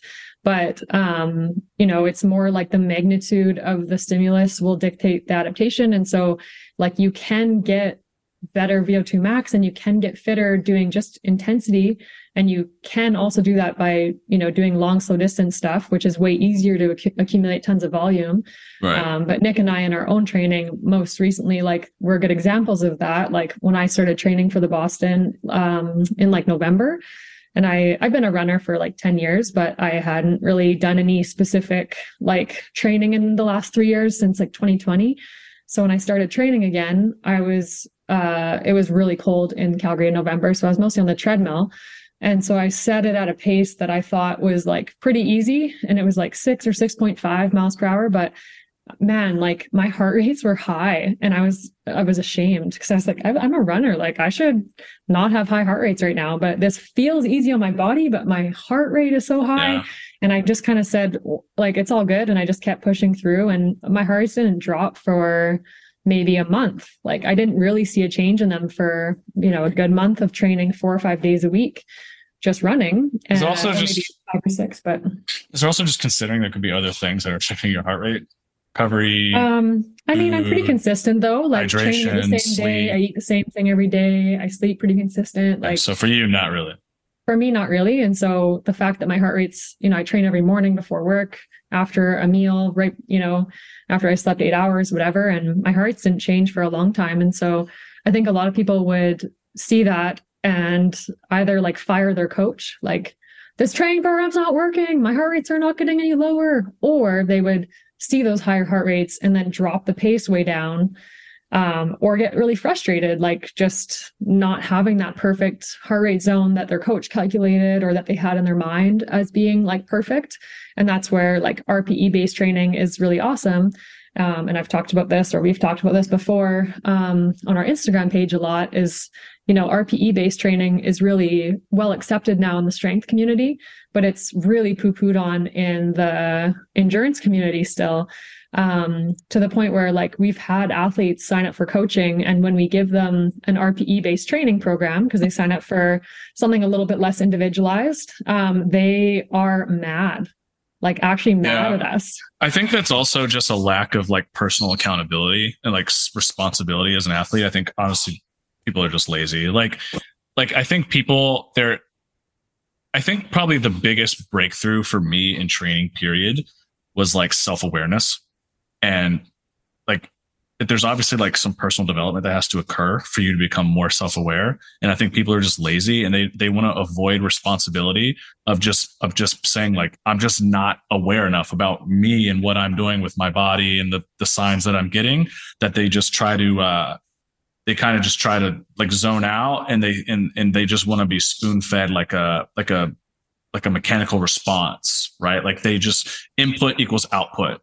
And it doesn't require anything other than that. But unfortunately, like we're just not machines, right? So like input doesn't always equal output. And there's like so many other factors to consider. And I think like self-awareness and training is probably one of the biggest stepping stones I think that athletes develop that kind of take them from like that intermediate level to elite, is that they just become self-aware, and they become more aware of who they are and what they can tolerate and what's good for them and what's not good for them.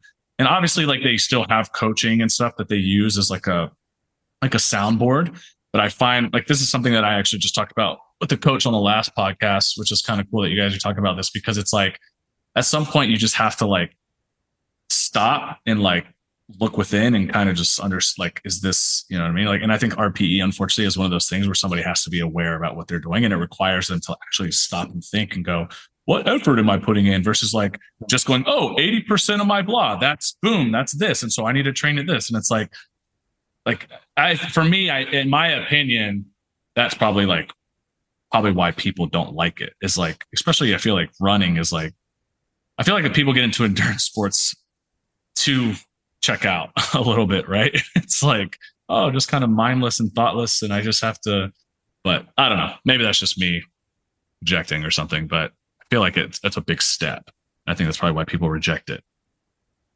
Yeah. Or like, yeah, they reject the training program or something when they just need to like just accumulate more time. Like, we're also just, I think expectation is another one. Like people have such acute expectations for everything. And it's like, I think adaptations just have buffers, right? And so it's like people think, 3 months of training, what I do now for this next is going to lead me to this point in 3 months, where I really kind of think of it as like, actually what's really happening is like whatever I did 3 months prior to this is probably what's really like I'm starting to pick. Like, I think there's a bigger buffer than people think, kind of like between, I don't know. Like, I just think people just look at things too acutely, period. But yeah, that's just me. So. And people just think things are more objective and controlled than they are. And they don't credit RP as something that actually takes into account more variables, not less. Yeah, I just think it takes honesty. I just like it's it's like a virtue. Like it's hard to be like completely honest. You know what I mean?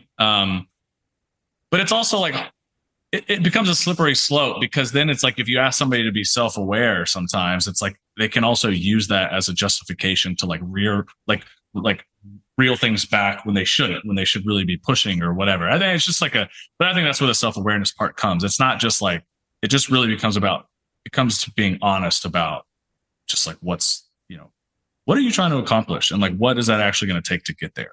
Not just, and unfortunately we're not as simple as like plugging numbers into an algorithm and you're going to get an outcome. It just doesn't work like that, Yeah. So, I had an experience like, I wouldn't necessarily say similar to Carla's, but I was coming into running relatively new as a large, unfit person. And so she would prescribe me this like very easy running. And I would often just run on the treadmill like between sessions at work. But if I'm running as slow as I can run, where it's like any slower and I'd have to start walking. My heart rates were getting like too high, like 20 beats higher by the end of that than she wanted them. And rather than like stressing about that and being about in the perfect zone and saying like, okay, I have to turn this into an incline walk or something, I just accepted that higher heart rate and ran at it. And then obviously things get lower as you get fitter. Yeah. It just wasn't a big deal and not worth. Just not like overthinking it. Yeah. That makes sense. Yeah. Yeah. Cause my big ass would be like, oh, time to walk. Yeah. Yeah. Like, perfect. This means I can walk now. And you were even doing that like as a hybrid athlete, kind of, because you were still trying to push your strength numbers. Yeah. While you were also trying to now make cardio gains. So you're like the perfect test dummy for like hybrid training. Yeah. And well, I had a similar mindset to a lot of strength guys, where I didn't want to do the slow, easy stuff. I was pretty resistant to that. Like I like the idea of sprinting. And so the first year I started running, I'm like, well, I want to do fast stuff. I'll concede to doing like one slow session a week. So I would run 3 times a week, have like one kind of hard sprint day, one kind of medium sprint day, and one long, easy day. That did turn into like 2 easy days once I got used to it. But I didn't make nearly as much progress in my fitness doing that as I did the next year, when I was just like, okay, this year I'm going to build up my volume of easy stuff. And so, and the sprinting stuff I found interfered with my lifting more, and I would get more little like niggles and things that would come up. When I started just doing easy stuff, recovered from that super quick, never seemed to interfere with my weight training, and I could build my volume up. And kind of my goal was to build up to 6 hours a week. And I think we did that over a couple months. But that felt good. And I just saw my heart rates like dropping consistently month to month. And your strength going up. Yeah. And my strength was going up too.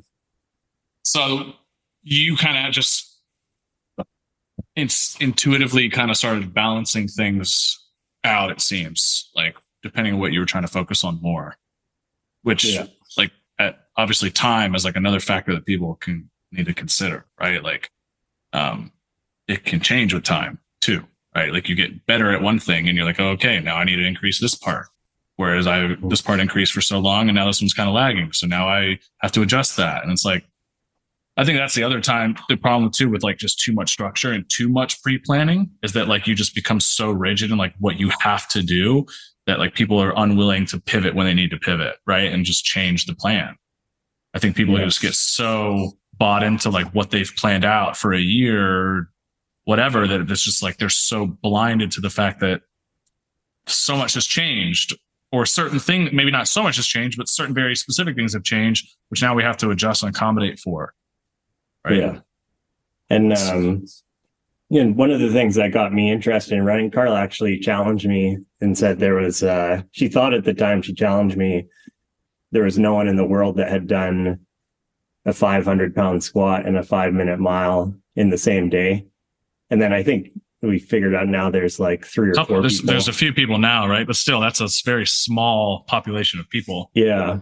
And 3 or 4 people. Yeah. Not many. And I've done the squat before. I'm like a little off of that these days, but so initially that first year when I'm running, I'm like, okay, I need to practice that faster stuff. And once a week, that one of those medium runs would be just doing a time trial at that 5-minute mile pace.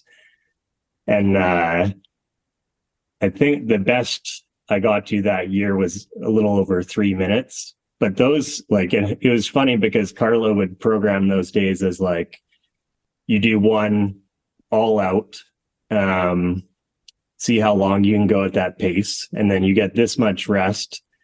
And then if you can keep, I think it was like 90% of the time that you did in the first one, You keep going. that you keep going. So if I did 90% of like 3 minutes in the second interval, then I would do a third one, and then I would keep going like that. I never did more than 2 intervals because my like aerobic fitness was so shit that I just couldn't recover fast enough between those bouts, that I could never like get any actual volume at the higher intensities. So then that segues into like actually taking a time to step back from the speed stuff for myself, building up the aerobic capacity with the slow stuff. And then now when I do intervals, I can actually recover fast enough to get like a meaningful amount of volume there. Which is like, there's no way you're going to know without just trying with people a lot of times, right? Like that's where the individual approach will always reign king, because it's like, you just have to look at what's in front of you. Like you might have this idealistic version of the way to do it, but you have to just look at the person in front of you at the end of the day and say, oh, well, they're good at this. This is and you have to be able to change the plan. And fortunately for you, you have Carla who can look at that and make those decisions. Yeah. I mean, even in my own training, like again, so I hired my own, like one of Vital's endurance coaches to help me with this Boston build, because I don't listen to myself, as you know, Jeff. I have to get strength training from someone else. Like, I won't do stuff unless somebody else tells me, because otherwise I'll just look at the plan and be like, yeah, I had this intention for this workout, but I don't want to do that anymore. Well, it's funny because people, I think, always think because we're professionals in this field, like we have just as much discipline for those things as like others, but like I can come into the gym and get just carried away doing all the fun stuff that I want to do just the same way anyone else can. Right. So I have to put to be accountable. Accountability in place, because that's always, in my opinion, really, it's like what most people's issue is. So it's like, you just need that accountability factor. Otherwise it's, so. But yeah, in my own build, like, if I go back to my master's program, and what we had learned about periodization at the time would be that like a sprinter versus an endurance athlete, like you might load a sprinter in like a meso that would be shaped like a low week, or like an initial build week, a slightly higher week, and then a deload week. So 3-week kind of meso cycles versus an endurance athlete. We were taught you might be able to do like a 4 to 6 week meso, where they could build for a lot longer before they needed a deload into the next meso. But I actually found in my own Boston like training that I actually ended up following more of like that sprinter pattern, where I could do like 2 really hard builds, and then I actually needed a deload before I'd go again. And it wasn't until like a few of these cycles I thought something was wrong with me at first.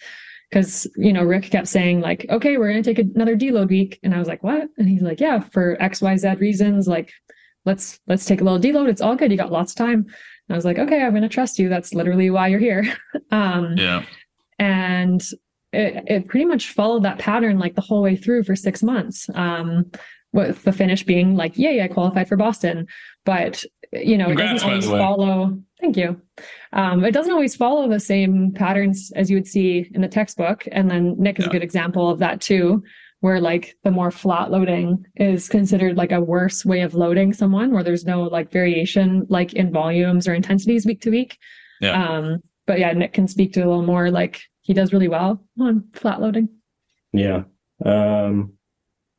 I don't remember what I wanted to say about that. I feel like you initially, when you were training, you did a little bit more where I would try to say to you, like, okay, let's try to do another like upper week, or let's try to build a little bit more. Can I give you a little more volume? And then you, for one reason or another, you would kind of say like, no, like this feels right, or this feels good. Right. So I feel like we did a few ups and downs, and you're like, let's just try the same volume for a while. And I think it helped your strength sessions. I mean, there was for different reasons that was good for my endurance stuff and for my strength stuff. I think that was that first year of the endurance, I always felt like I was struggling to actually hit the targets. So it's more a question of like, well, I want to be able to do this workout well, and I'm just happy executing it better and it feeling easier rather than always feeling like I need to do more on top of that. And then once it's like easy, then I'll add something to it. With the strength, it's like pretty typical for people to program blocks where you add volume like every week and then you have a deload. And then, I think Angus has talked about this a lot, but in terms of like the average person not needing program deloads because life just gets in the way. And then I find the same things with myself. And so because with the strength stuff, I'm just more intuitive. Like I'll do 3 weeks of exactly the same volume. And then, if I feel tired, I'll just do less one day, but it often ends up I do less because I'm fitting workouts in between clients and I have like 40 minutes. So maybe I don't have time to do like 7 sets. I have time to do 4 sets. And then I just like deloaded myself one day. At the end of the day, I've just become more holistic in my approach. I mean, I think I've pretty much auto-regulated my strength training for the last I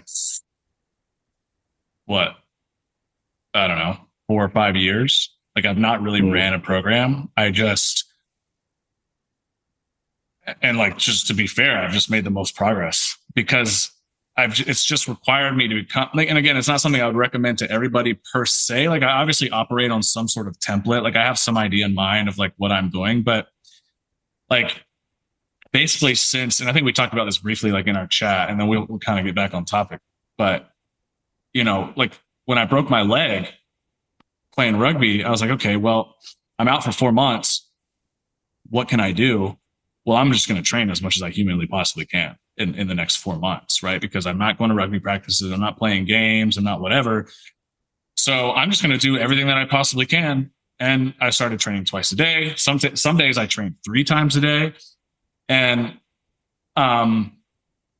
it's just like, I just have this opportunity for the amount of time that I have, and I'm still training twice a day and I've started back up, but it's still intuitive in a sense that I work up to the capacity that I'm capable of doing. And like on the days that I feel good, I go for it. And the days that I don't feel as good, even sometimes on those days I go for it, because as I'm building up, I realize, even though I don't feel great, things are moving quick. I'm over, like, I just like, it's become very auto-regulated and self-regulated. And yeah, on the days that I feel like doing volume, I do more volume. And on the days that I don't. And, I use certain like markers for me. I look at like bar speed or like just mechanical tension in general. Like, is my concentric becoming a lot slower? Like, that's how I kind of know. How do I decide if I'm going to do 3 sets of 5 instead of 5 sets of 5? Well, I'm going to start with 3 sets of 5. And if the speed continues and it's not dropping off, well, I'm going to do another set, and I'm going to do another set. Oh, my 5th set, it slowed down on my final couple reps. So I'm done. Like, I just use certain principles that are like, this is what's going to guide my training more or less. And then some days I can do more volume and some days I can't. Some days I lift a heavier 1 rep max and other days I can't. And it's just, I just become more holistic in the sense it's all kind of just adding to the water to the bucket, right? Like it's not, and it's very freeing in the sense it's like, in the past 4 months, I've put on literally 20 pounds. It's like, well, people are like, well, how are you not overtraining? Or how are you not? It's like, I don't know. I just don't even really focus on that anymore. You know what I mean? I just like eat as much food as I humanly possibly can. And then I sleep well. In fact, I find that I sleep better because I'm actually like exhausted and tired by the time I get home. I'm like, actually want to go to sleep instead of, I got an hour to just sit here and watch Netflix or whatever. No, I'm like, I'm home. I want to go to bed.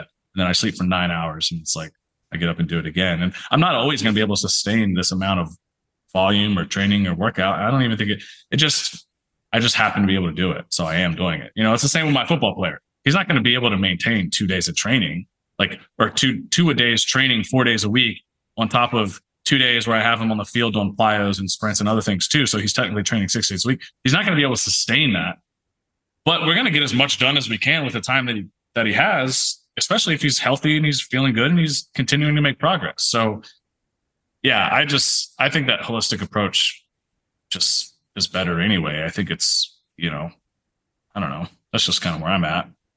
Yeah. So in my strength training these days, I just have a rolling program. So I kind of wrote down like 4 days that I like to do. I don't give a shit what days of the week I get them done on. It's like I just do one. I'm kind of the same way. Yeah. And then the next time I have a chance to work out, I do the next one. Exactly. Yeah, I think that's a good way of doing it. Well, too, it's like, funny too, because some of the rugby guys are like, how do you keep up strength training during the rugby season? Like, I got my first week back and I felt like shit, so I took my strength training out. It's like, well, duh. You added a completely different stimulus and new stimulus. It doesn't mean that it's just funny how people will be like, I haven't played rugby in 6 months. I've been strength training, and then I started back at rugby, and I was just so fatigued and exhausted, so I had to stop strength training. And it's like, yeah, bro, you didn't even give it a week. You didn't even give it a week is nothing even. I give it a month. You know what I mean? Like, you can adapt to work capacity the same way that you can adapt to any other. Like, it's just, again, I think it really just comes down to excuses and laziness. It's like, you're going to be tired for a couple weeks. It doesn't mean, Alec actually made a really good post, and maybe we can transition here, because he talked about adding in more running volume and his quote unquote strength went down, but it's, fatigue mass fitness. So obviously you're adding another stimulus. So your level of performance as it may appear has dropped. But once that stimulus, the adaptation to the new stimulus occurs, it'll balance itself out. Or once you reduce it, you'll actually come back and you'll realize that you've actually gotten stronger. Because again, it's just that total body of stimulus is going somewhere, right? So it's like, just because you're not lifting as much weight doesn't mean you're not still getting stronger, or, whatever adaptation that you choose to look at. But I find the same thing, right? It's like, right before I started rugby, I think I squatted 435 or 445, and I haven't hit that number since.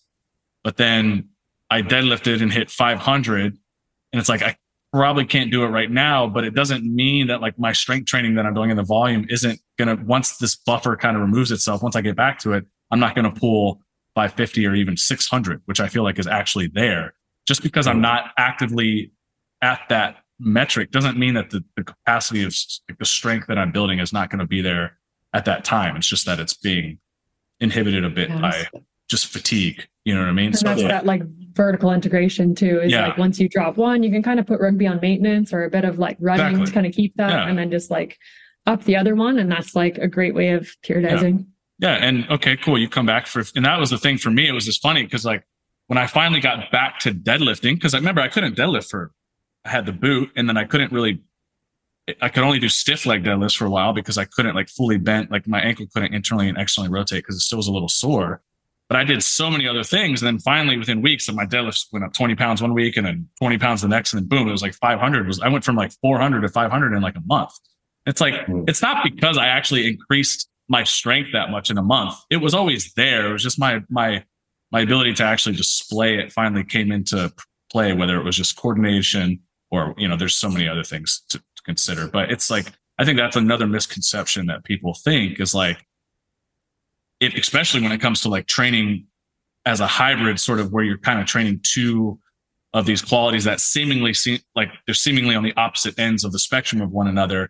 It's you're still developing. If you're coming in training at a high enough intensity, you're still developing strength and your max output, even though you may not, be able to necessarily display it on every given day or whatever. It's this weird thing, this weird thought process that people think that the objective, numbers that we're looking at have to always be climbing. If they're not climbing, we're not getting stronger. And it's not necessarily. That's not necessarily true at all. But yeah, there's one of my friends, an athlete I train, Alex Hansen. He's been to the Olympics for skeleton for Norway. And then I kind of started training him on the tail end of his career. So I think after about a year's when he officially retired, but he never did any endurance training when he was a skeleton athlete. And then and he's a super strong guy. He's I think he probably weighs 180 something and squats close to 500. But when he retired, he decided he wanted to get into biking. And, we would typically ease someone into something. And, his personality is just like, no, fuck it. I'm just going to go for it. So he starts doing these like long rides every day, like just going for it. He probably had like 3 or 4 months where his strength training it wasn't shit, but all of his numbers were like down quite significantly. And that wasn't, right. I wouldn't call it an interference effect. That was just, like you said, the fitness or the fatigue masking the fitness. And once he got used to that endurance volume, like everything started going back up. And then he was like still biking just as much, or if not more, and then squatting more than he was previously. Yeah. And that was like basically my point with a lot of these guys in rugby. It's like, okay, sure, for a couple of weeks, I'm going to be fatigued. I'm going to be tired, but I'm still getting stronger on top of now adapting to the capacity needed to actually play rugby. Right. But this will pass. Like this phase will pass to the point where I will eventually adapt to both playing rugby and training at the same time. I'm not going to take such an acute window and base all of my training decisions on a week or two of, oh, I'm tired. Like, so I need to stop strength training, like, because I'm tired. It's just like, it's just not how I think. Like, obviously at this point, I'm also the guy that was in here seated deadlifting the day after I broke my freaking leg. It's like, I'm going to keep training. So it's like, you're not going to stop me from training because I obviously believe in it and I'm going to do it in any capacity that I can with not like, obviously over the grand scheme, placing numbers or putting some sort of priority on the numbers and the metrics that we use to determine certain things, but those aren't always the best indications of improvement. And it's like just kind of trusting that process and knowing that like there's no way that coming in here and strength training or hopping on the bike for hours a week, it's going somewhere. It's not just disappearing into the vastness of space and not going anywhere. It is doing something to me. And like we can't always I don't want people to like obviously quote me or misunderstand me, but we just can't always look at those metrics in such an acute bout of time without looking at the bigger picture and understanding there's like a lot of different things. Yeah, I don't really like interference effect. It's like, it's the same thing. It's just like, you're still building your top end strength. And it's like, I think I talked, maybe it was like the rugby strength coach or whatever. And or a couple other guys, and they all basically across the board said, as soon as guys start playing rugby, we expect to see their strength, their weight room performance metrics to go down by anywhere between 10 to 20%. Based on the athlete themselves. But as soon as that training tapers off, it doesn't mean that they stop training and go, oh my God, they're getting weaker, because that's not what's happening. It's just that they're going to keep training. And then once they come off that season or whatever, and then those numbers all of a sudden jump back up 20%. It's like, you didn't automatically just get stronger. It's always been there. It's just that, again, there's just there's like this buffer that kind of happens that kind of inhibits the output, or I don't even know how you want to frame it, but I could be totally, but that's like a common thing that most of them will say, oh yeah, their strength go down by 10 to 20%, but we're still strength training. It just means that your baseline that you're basing everything off of is just slightly lower now. And that's okay, but it doesn't mean you stop training, which I think is what a lot of people will do in the sport world. But then you look at guys like Michael Jordan and Steph Curry and like high elite athletes that play a specific sport that has nothing to do with the weight room. And then you actually look and they still train. They'll train the morning of games. You know what I mean? Mm-hmm. But it's like when you do it your whole career, it's like, it's nothing new. It's just gonna, they're going to understand that certain variability in performance can't always be blamed on this one thing. You know what I mean? It's just like a ridiculous way to look at it. If the variables are somewhat consistent, and if you give them enough time to act, like, I think that's like one of the biggest things is people just don't. It's like, yeah, of course, you just ran 2 hours. When was the last time you ran 2 hours on top of strength training? Oh, well, just give it a few weeks. You know what I mean? Yeah. And if at the end of a month, you're like literally pissing your bones out and like your urine is brown and you're bleeding, or like, you know what I mean? It's like, okay, maybe then like look at, maybe go, something's wrong here. But like, other than that, you can't just be like, again, I think it just comes down to laziness really, is people just want to find an excuse not to work. They don't want to find an excuse not to do something. And I just think like great athletes just won't do that. They have the opposite. Like in my opinion, my best athletes that I train, I have to stop them from doing more and more and more and more and more and more and more. I have to get them to chill out, not just, oh, well, how convenient. I can stop training now because the season started, and it's like, Yeah. But, Yeah. I did make that mistake recently. I hit the front squat PR, but then, and I was pretty content with it, but then I had a 5-day vacation and then I had 2 half marathons. I had a minor pec tear, but all of those things was like, okay, I'm going to just let the weightlifting chill while I focus on running and get these things done. And then my wife had a baby, but, it's been a busy month. that's a pretty valid circumstance change. But in retrospect, by like not weight training for about 8 weeks, or 2 months basically, I've now lost at least like 4 or 5 months because of the time it takes me to like build back to where I was. Yeah. Whereas if I had just like done like we're talking about for the minimum effective maintenancing, yeah, I could have like maybe lost a month's worth of time. Yeah, and I personally think like there's a balance, obviously, but like even the football coach, like I told him, like we still need to train, even if it's just 1 day a week on the beginning of the week before they play. And obviously, like this is a national level team. They're playing I think they're playing 6 of the top 20 nationally ranked teams in the country or something like that. Like, so it's not like they're just playing like a bunch of like random freshmen at some public high school that just like have never played football before. Like these are like put together teams who are playing the best of the best. So the level of competition is obviously quite higher than your average football team. But it's like the mistake that I see is just that is like the football coach thinks, oh, well, we're playing football now, so we got to take out training. They got to stop training. It's like, no, we want them to still maintenance their strength, because if you just stop training, they will get weaker. And then I do partly believe that a lot of those injuries and stuff come from the fact that they're just now getting weaker. Like the capacity is just getting lower and lower. So even if we maintenance it at a lower baseline, that's better than doing nothing.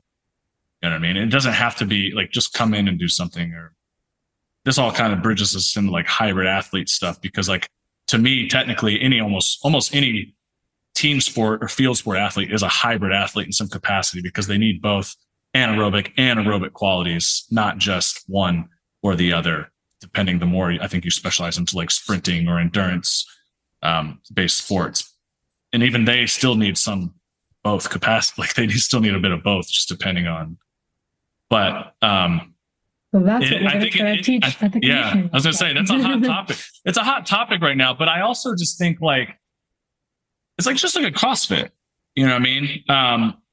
But I think even still, the air of CrossFitters is that, and the very best, even if, and this is a funny part, is like when you actually look at CrossFit, right? And a lot of people assume, oh, CrossFit will make me better at CrossFit. I'm going to go to the CrossFit Games by just showing it to my CrossFit classes. And then you actually look at the top athletes of the CrossFit Games. What do? They specialize certain adaptations that they need to get better at. So it's either they actually have heavy Olympic, knowing whatever they're going to compete in. Oh, we got a bunch of running events. So what do? They hire a running coach and they actually train running. Or, oh, we got swimming events. So what do? They hire swim coaches and they train swimming. And oh, wow, this is a big weightlifting, so they hire weightlifting coaches and they train their weightlifting while still maintaining a lot of those general CrossFit workouts and qualities. They don't actually become CrossFit Games competitors by just showing up to CrossFit class. They get better at CrossFit class by specializing at their endurance activities or their strength or power activities or whatever. So I think that's a pretty easy way. Like, you're obviously going to get more fit by just showing the CrossFit class, but it's not going to make you the best in the world at that sport. Let's just call it a sport, because that's basically what they have made it into. But I think it's an easy thing for people to look at and go, if you actually look at like Rich Froning's training, or it's like, that was the biggest surprise for me, is when I was in CrossFit. It's like, what is Rich Froning doing? Well, he's not doing Metcons to become Rich Froning. He's actually squatting heavy. He's actually doing heavy Olympic lifts. He's actually doing strongman training. He's actually got a running coach, and he's actually training endurance training. And so he's bringing up, and it is a bit of vertical integration. Oh, he's really good at the Olympic lifting, so he just maintenances the Olympic lifting while he works on his running. And so it's like, I just think I really do think outside of actual specific I think most athletes are actually you need hybrid qualities. It's not just one or the other. Yeah. And I've said like a mistake that a lot of, whereas some strength coaches make starting out is because they're familiar with the strength training side of things, they might take a team sport athlete and then just try to overlay like a powerlifting program or a weightlifting program or bodybuilding that's like made for someone who's just doing that stuff on top of what that athlete's doing everywhere else. It's not that you can't do that. You just need to like build up to it in most cases. Yeah. Yeah. I mean, that's, yeah. I'm trying to think.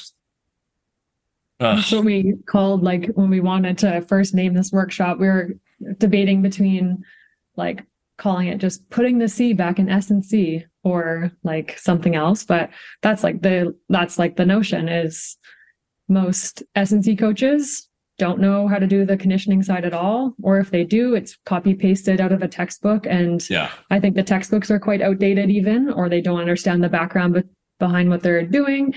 So then you get the hypertrophy, strength, power type, periodization.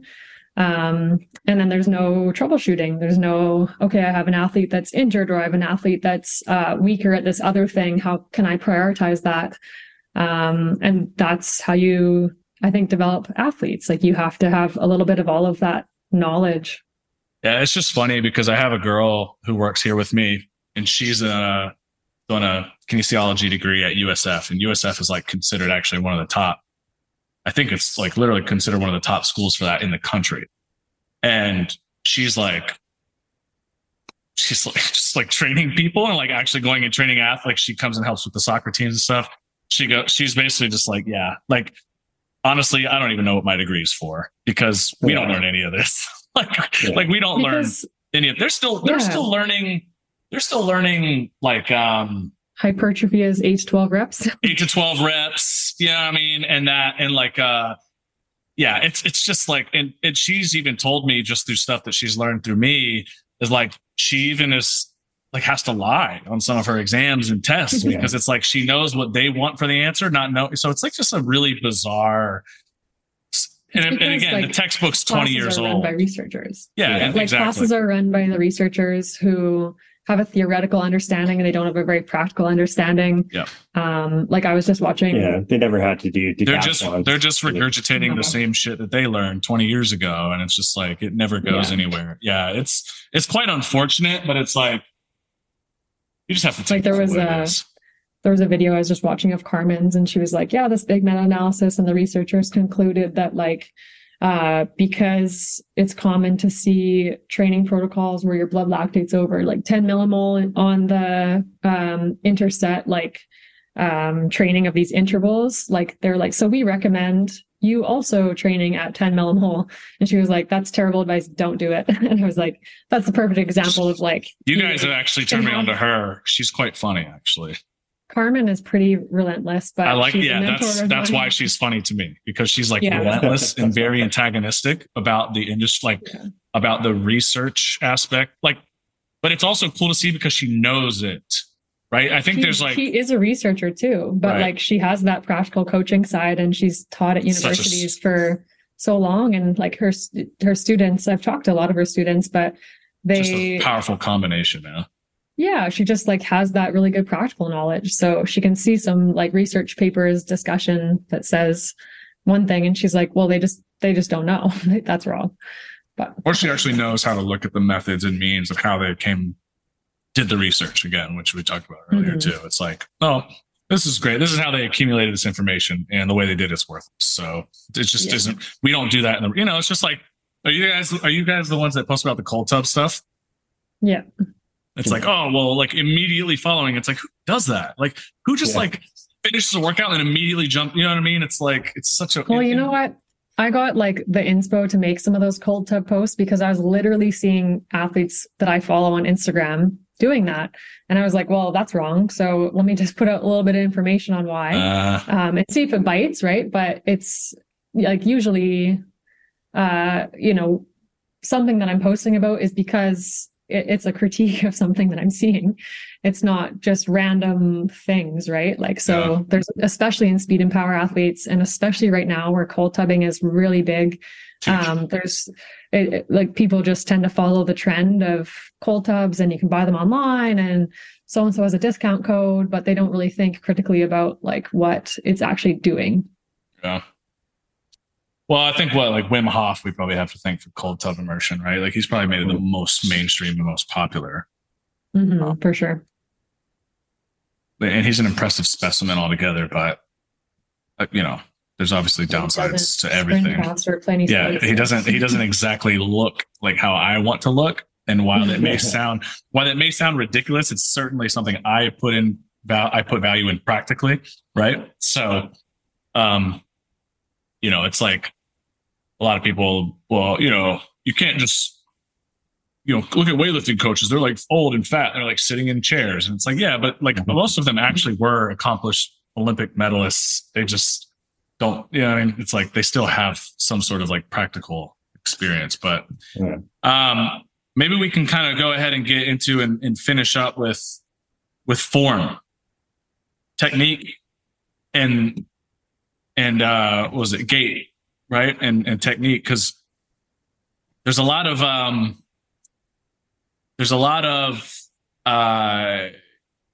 what's the best word to put it? There's a lot of just models that sort of seem to contradict one another, or I kind of like the way Angus has talked about certain models just certain models just focus on one specific portion of gait, and they kind of like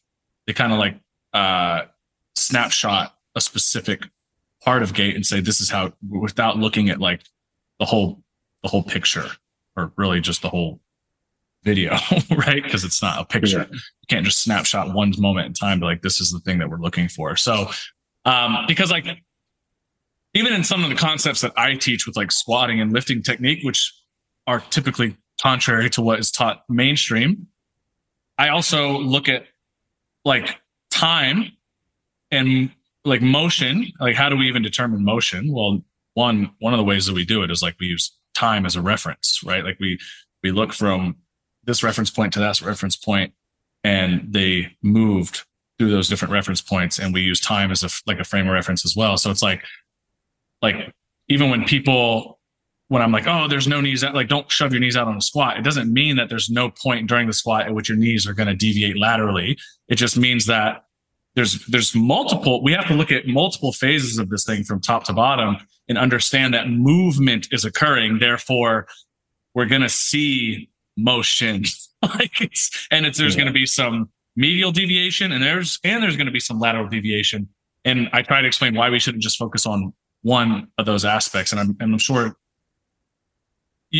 I do like that a lot of people have tried to kind of, maybe you guys don't, but I do like how some models have sort of tied gait into everything and kind of been like, everything is gait. If you really look at everything is early, mid, late. It just depends on what part are you looking at and what part are you trying to bias based on management of center of mass and foot contacts and things like this. But maybe you guys can go into a little bit of like how you see it, what you see, maybe verse it relative to like other models that maybe you've seen that you think maybe get it right or get it wrong, or maybe it's not necessarily right or wrong, that they see this portion of it very well, but they're kind of missing these other parts of it, right? Like I know Goda, for instance, a lot of people are like, they're not necessarily wrong.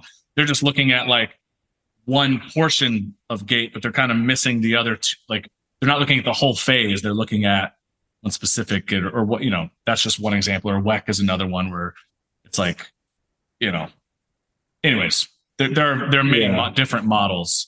And there is your very structured, linear, I don't want to see any center of mass shift management, almost like super rigid. And then there's also like, oh, there needs to be more fluidness. There needs to be more rotate. Like, I guess there's two different camps when I look at gait. There's the anti-rotation camp and there's the rotation camp. Really, if you like want to devise it down, you have one camp that goes, there should be minimal rotation. And then you have another camp that goes, no, rotation around your center of mass is very important when it comes to like efficiency. But then you have the other camp that goes, that's not efficient. That's wasting energy. And so it's like, where do you guys sit on that whole thing and why? Yeah, let's start with like, I kind of like the way Gary Ward describes things in terms of helping people to find center. Yeah. He's probably made the biggest impact on me in truly understanding why center of mass is important and like, what is it and how do we find it? Yeah. And part of like finding center, involves exploring like both extremes basically. But I would say the majority of people we see have their training involves staying in the middle all the time, and having that stiff core, like minimal rotation. Most drills in the weight room, they're told like straight up and down, don't let things like deviate laterally or rotate at all. And so, and then you have somewhere like Goda, who really emphasizes like that look of like supination and external rotation. They might not use those terms. That's what I'm imposing on it. And then you have other people who really emphasize like pronation and internal rotation. And we just use like drills. You can't have both. Yeah. We get people to work on kind of both extremes of those. And so we'll have like, people who seem stuck in a certain direction, and you just get them like rotating both ways and working laterally both ways. And then their body's able to find like a better middle ground. And I think, what happens often is that people don't have enough variability in their movement. So they're like really loading the same tissues all the time, and things get overloaded and irritated. And so if you just restore a little bit more variability than they had before, and you let like other things take some of the stress, then they'll be able to be pain-free a lot more often. Yeah, that has certainly been my experience. And that is my bias when I'm training people, is that most tissue related issues come from lack of variability, and they just typically just use the same thing over and over. And I think people underestimate small amounts of degrees of freedom open up a vast amount of options in terms of like variability and access, in terms of like just what tissues are used, how much, what are biased, and different things like that. Like, I think people think even a few degrees doesn't make a big difference. And I think it makes a huge difference in terms of like how people self-organize, and the options that they have access to. Like, that's just my own personal bias. And that's what, like, I think that's it. And then I think people also make the assumption that like, oh, but what about flexibility? Because super flexible people get injured too. But if you actually, like, honestly, I think I probably can make one of the biggest arguments here, because I have actually not only been incredibly hyper flexible, I would probably say I've trained many people like that. And believe it or not, super flexible people, at least at how we look at them, don't have a lot of options either. They're just really good options. Yeah, they're really good at accessing, just immediately going into big end range options and not really being able to manage anything in between. The way some people put it is they're able to access big orientations, but still not having a lot of relative motion between joint segments. They can just make big shapes, really, but they're not very good at, they're just not very good at managing anything in between. And like, it's kind of just like, instead of there being a spectrum, they just either go from one end of the spectrum to the other. Whereas like, I find that super stiff people just have no spectrum. Yeah. But I would agree with that for sure.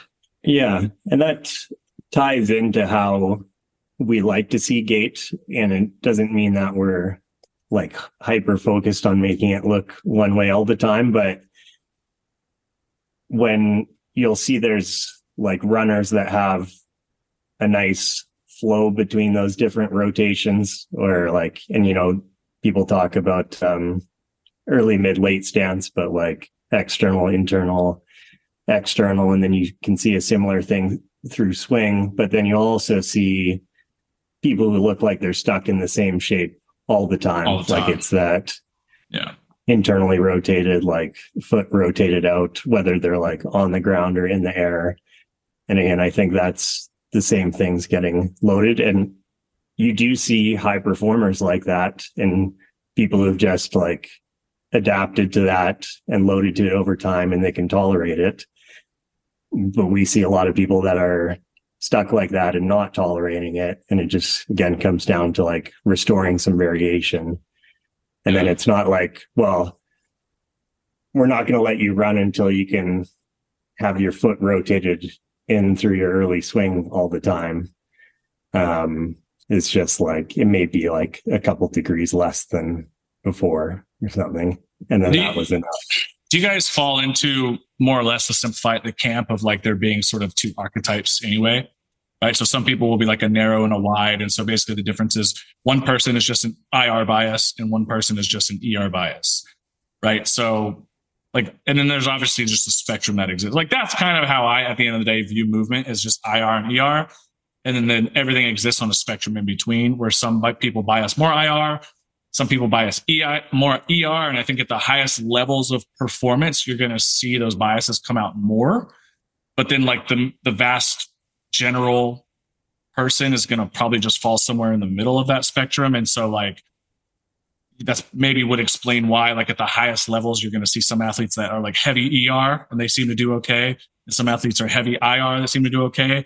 But anyone in between, they can't really like, if they don't have enough of either one, they just feel like shit because they're just, well, they're in the middle. I don't know if that's something that you kind of like somewhere on there, right? Like for instance, sprinting, you're going to have some sprinters that are very good front side mechanics, probably what's considered more ideal, but then you see some that are more backside mechanics and more front side. I would say people who have access to more internal rotation, generally more global flexion, whereas then some have more access or bias more external rotation, the more extended.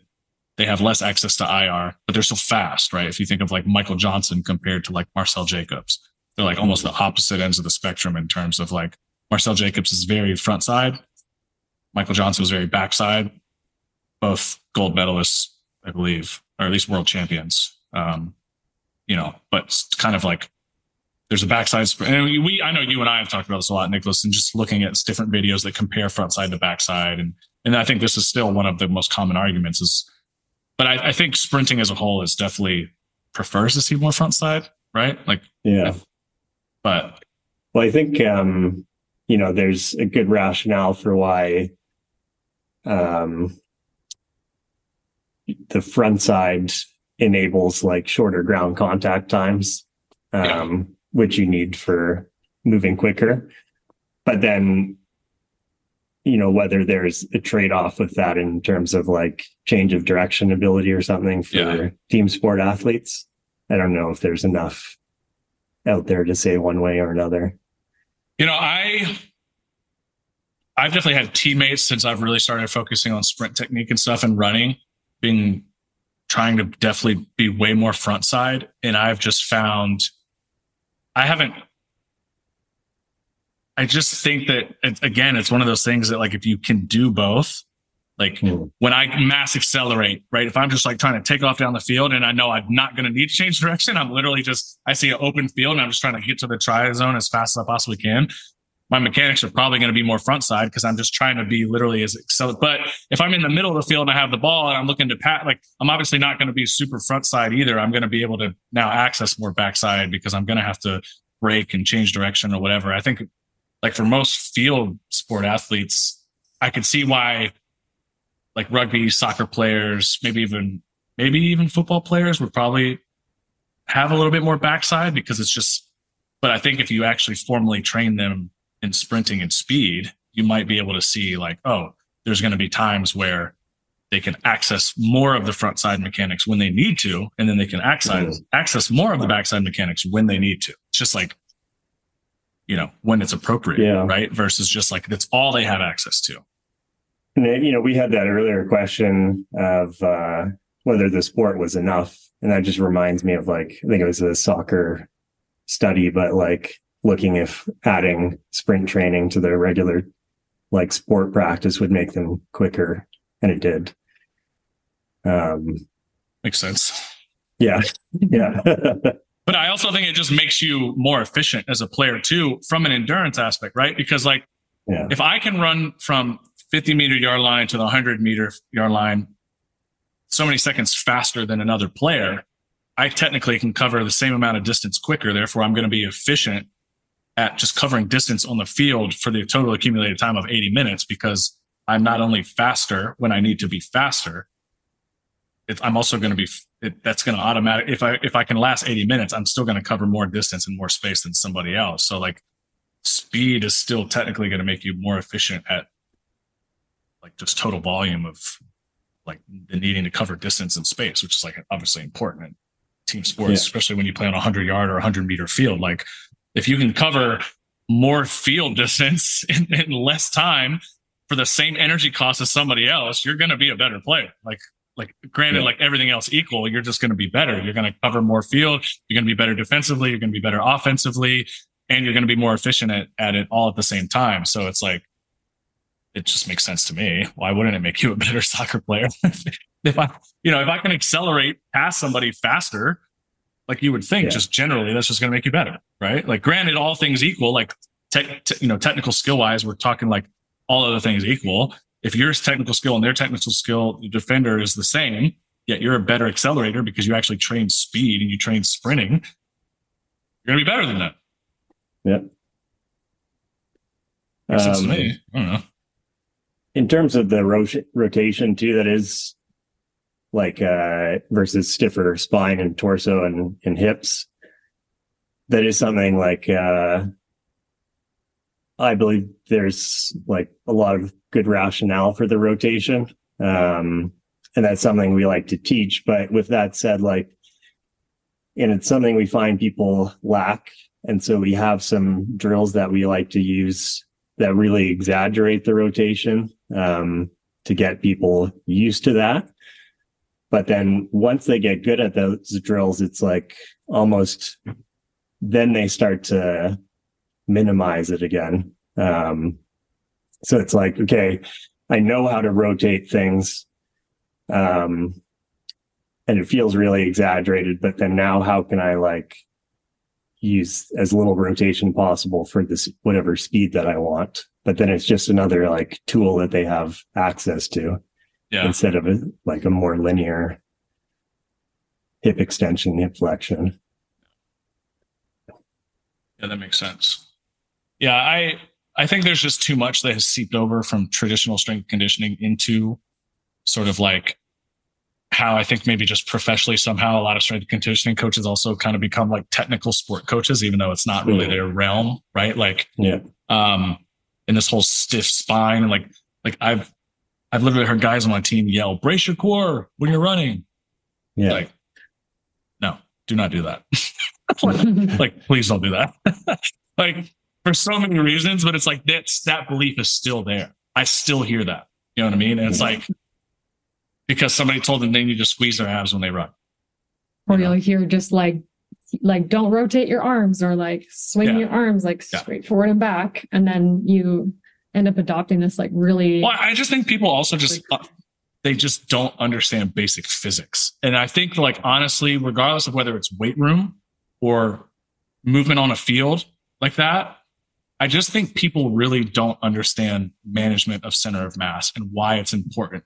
Because like you can rotate around your center of mass really well and be very efficient at it, versus I find that people just in general who have less rotation are actually probably less energy efficient because they're always like operating kind of, they can't manage their center of mass well. That's my opinion. It takes a lot of energy to like stabilize yourself in those positions. Yeah. And 100%. It's like, imagine just running down the field, squeezing the whole time. Yeah. It's like, there's one drill. When people teach it sounds ridiculous to us, but there's literally going to be people who listen to this who are like, yeah, I told people to brace their abs when they're sprinting. It's like, oh my gosh, you know? There's a drill, and it's not to say there's no utility to it, but like where you have to hold the dowel overhead and then just like make your way down the track or run that, but not let it move or rotate at all. Oh my God. Like, and maybe there's a benefit to core training with that, but that is a huge amount of energy to like resist the movement that your body wants to allow. Yeah, I certainly fall into the camp of explore both ends and self-organizing from that and like having options. I really just believe in options, especially like even when it comes to ACL stuff. You know what I mean? It's like at the end of the day, I look at ACL tears as the person didn't have rotational capacity in the knee, and that tendon just couldn't yield, and it just snapped because they couldn't rotate a knee. Like there's no rotation because they've practiced stiff, rigid feet, stiff, rigid core, stiff, rigid everything.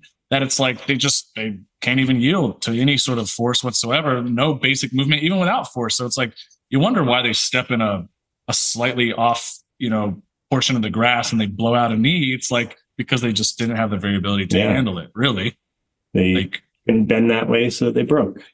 And then so what happens? Like somehow along the way, for the past 20 years, somewhere along the way, somebody correlated deep squatting to ACL tears and said, well, we got to stop squatting people deep because, stresses the ACL. And it's like the ACL doesn't even have any tension in a deep squat. I don't know. So then that's a whole nother thing. But it's like, so then what do you do for 20 years? You teach people to box squat, and then they never access the IR aspects of, they never access foot pronation because they've been taught to push their knees out or push their, to keep a supinated foot when they squat, which is still taught to this day. Spread the floor, grip the ground, don't let your foot move. And so then it's like when you go to make a cut or step on the field, when you need to apply a bunch of force in the ground and things need an IR, you need your foot to pronate, you need a positive shin angle to some degree, you need a little bit of knee flexion. You don't have it because you've literally trained it out of your body in the weight room. So I also do think that, some people are on par with saying that the strength training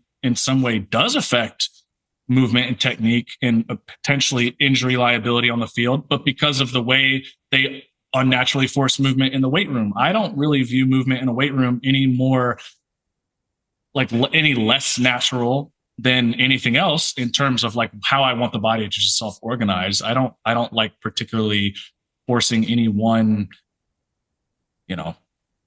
a specific bias in terms of like hips should both internally and externally rotate at the appropriate times at various phases of a movement. Same with a foot, same with a shoulder, the same with anything. Like I just don't believe in no, we need a limit, especially when you actually break down the three-dimensional aspect of a movement and realize that all movement at some point is going to need both IR and ER. And so if you just remove one aspect of that from people, it's probably going to cause issues. And just in my opinion, and just what I've seen in my bias, internal rotation just seems to be the one that goes missing. And if you look at what most people, you go to your physio, what do most people then come back and tell you? Oh, I don't have shoulder internal rotation. I don't have hip internal rotation. I don't, and it's like, okay, clamshells. It's like, okay, that doesn't make any sense, but sure. Yeah. But yeah, I think that your guys' view, I've always liked how you do that. How you guys have always I think you've just been the most reasonably sound in terms of it's IR and it's ER, and we should train both. It seems like kind of the most reasonable. And of course, again, your bias, your population, if you train a bunch of powerlifters that have been taught to extend the shit out of their spine and shove their knees out, you can base just on that population of what's they're probably going to be lacking a certain thing, right? You can probably just make that assumption right off the top. People say it's always easier and sexier to sell the extremes, rather than just. That's the biggest problem. It depends, but yeah, we're trying to make the middle sexy. So. Yeah, and it's knees over toes, everything. Well, not always. Have you ever? Yeah. You do want to be able to stop with a negative shin angle if you need to change direction running down the field or whatever. It's not always going to be positive shin angle, but for the past 20 years, we've taught people that positive shin angles are terrible for you. It's then we wonder why the second they need to go plant a foot in the ground, they blow out a knee or they tear an Achilles, because it's it literally has not done that in 20 years. We've literally taught people not to do that. Yeah. It's not a big, it shouldn't be a surprise to anybody. You know what I mean? And I think that one of the biggest arguments just from a weight room perspective in terms of just proper deadlifting and squatting, I think if you let people do it naturally the way it should be done and you allow for a little variability and deviation and understand that internal rotation is just as important as external rotation at various points, and they can do it well, you probably, and then the same when you go to their sport and when you teach running or whatever, just expect to see deviation. And if they lack one, get more of it. And I think that's just like, in my opinion, how some people are going to be able to access ER and not access IR. So people are going to access too much IR and no ER. And whichever one they can't do well, get more of it. Yeah. And sometimes it's one thing in one leg and it's another thing in the other leg. And that is very common. Yeah, that's definitely common. Yeah. And that's, we don't even have to get into that too much, but yeah, that's also that's like, especially playing rugby, I see that it's like crazy sometimes. It's like seeing a black swan. You see things and you're like, oh yeah, like 90% of the guys are showing they're very good at one side. And it's just because, again, then you get into the whole, well, we're asymmetrical and we're going to bias one side. And why is it no one on my rugby team is good at passing left? Yeah. You know what I mean? Like, well, maybe because you're already rotated left. So it's just a lot easier to rotate to the side that you're not already rotated to, you know what I mean? So, but yeah, there's that aspect too that you have to take into consideration. But yeah, we're excited to come down in September and kind of teach all this stuff, because I do think, at least we haven't seen it where, people really give like video examples and specific examples of clients, and then we can specifically go into the practical of individuals in the clinic or in the workshop. And I do think it's kind of like one of its kind. So it should be really good. Yeah. Yeah, I agree. Yeah, go ahead. Well, it's easy to cheat like before and after pictures. And especially when not everyone has an eye for things. And I'm not I won't call out certain groups here, but I see a lot of like pictures for people who don't want that like internal rotation running. But then when they show their after picture, they're like literally looking at a different phase of gait where they're not internally rotated anymore. And so, yeah, having videos and actually being able to look at the whole thing slow-mo and go through that will be useful to people, I think. Yeah, I mean, I just think in general, I think in terms of value, it's just going to be super high value, just because it's stuff that people I just don't think know well, period. Like generally, I will confidently say that generally across the field. Mobility, a lot of people understand mobility now. Mobility's had its spotlight for some time now. Strength is something obviously people have been good at for a while in this field. Mobility is, most strength and conditioning coach, most every strength and conditioning coach now is talking about mobility and how important mobility is and whatever.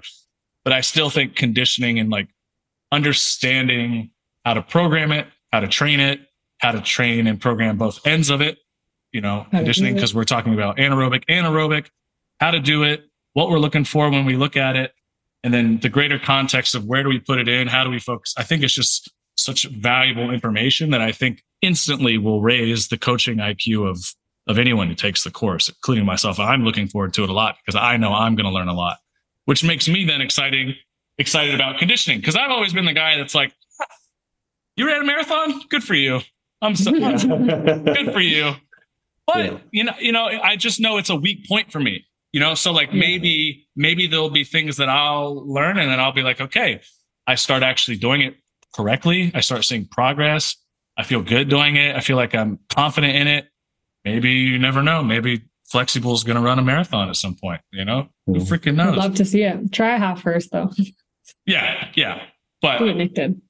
Exactly. But yeah, Not exactly maybe not exactly like you did, but follow my plan exactly. Yeah. I just think we're excited.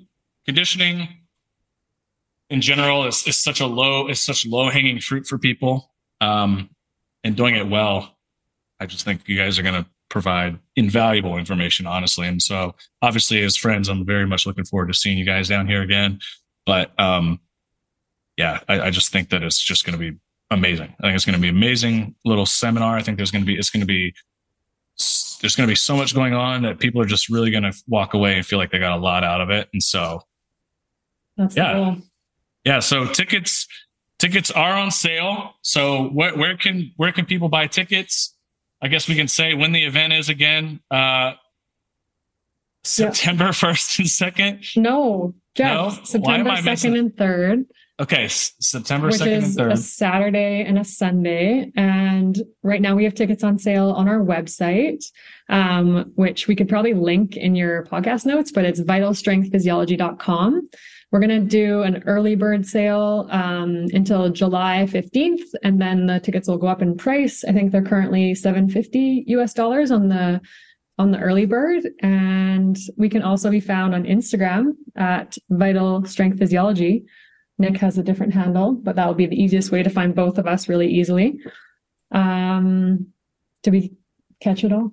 I think we talked about everything that we needed to, right? Yep, I think so too. Good. So you guys know where to find them. For those that have bought tickets and those who are going to buy tickets, we will see you at the end of August, 1st of September, that last week, that bridging weekend. Yeah, so I'm looking forward to it, guys. Thank you. Us too. See you there. I hear him chatting the noise, move too quick, can't stop for the talking. I hear him chat with the boys, man so tough, but must keep caution.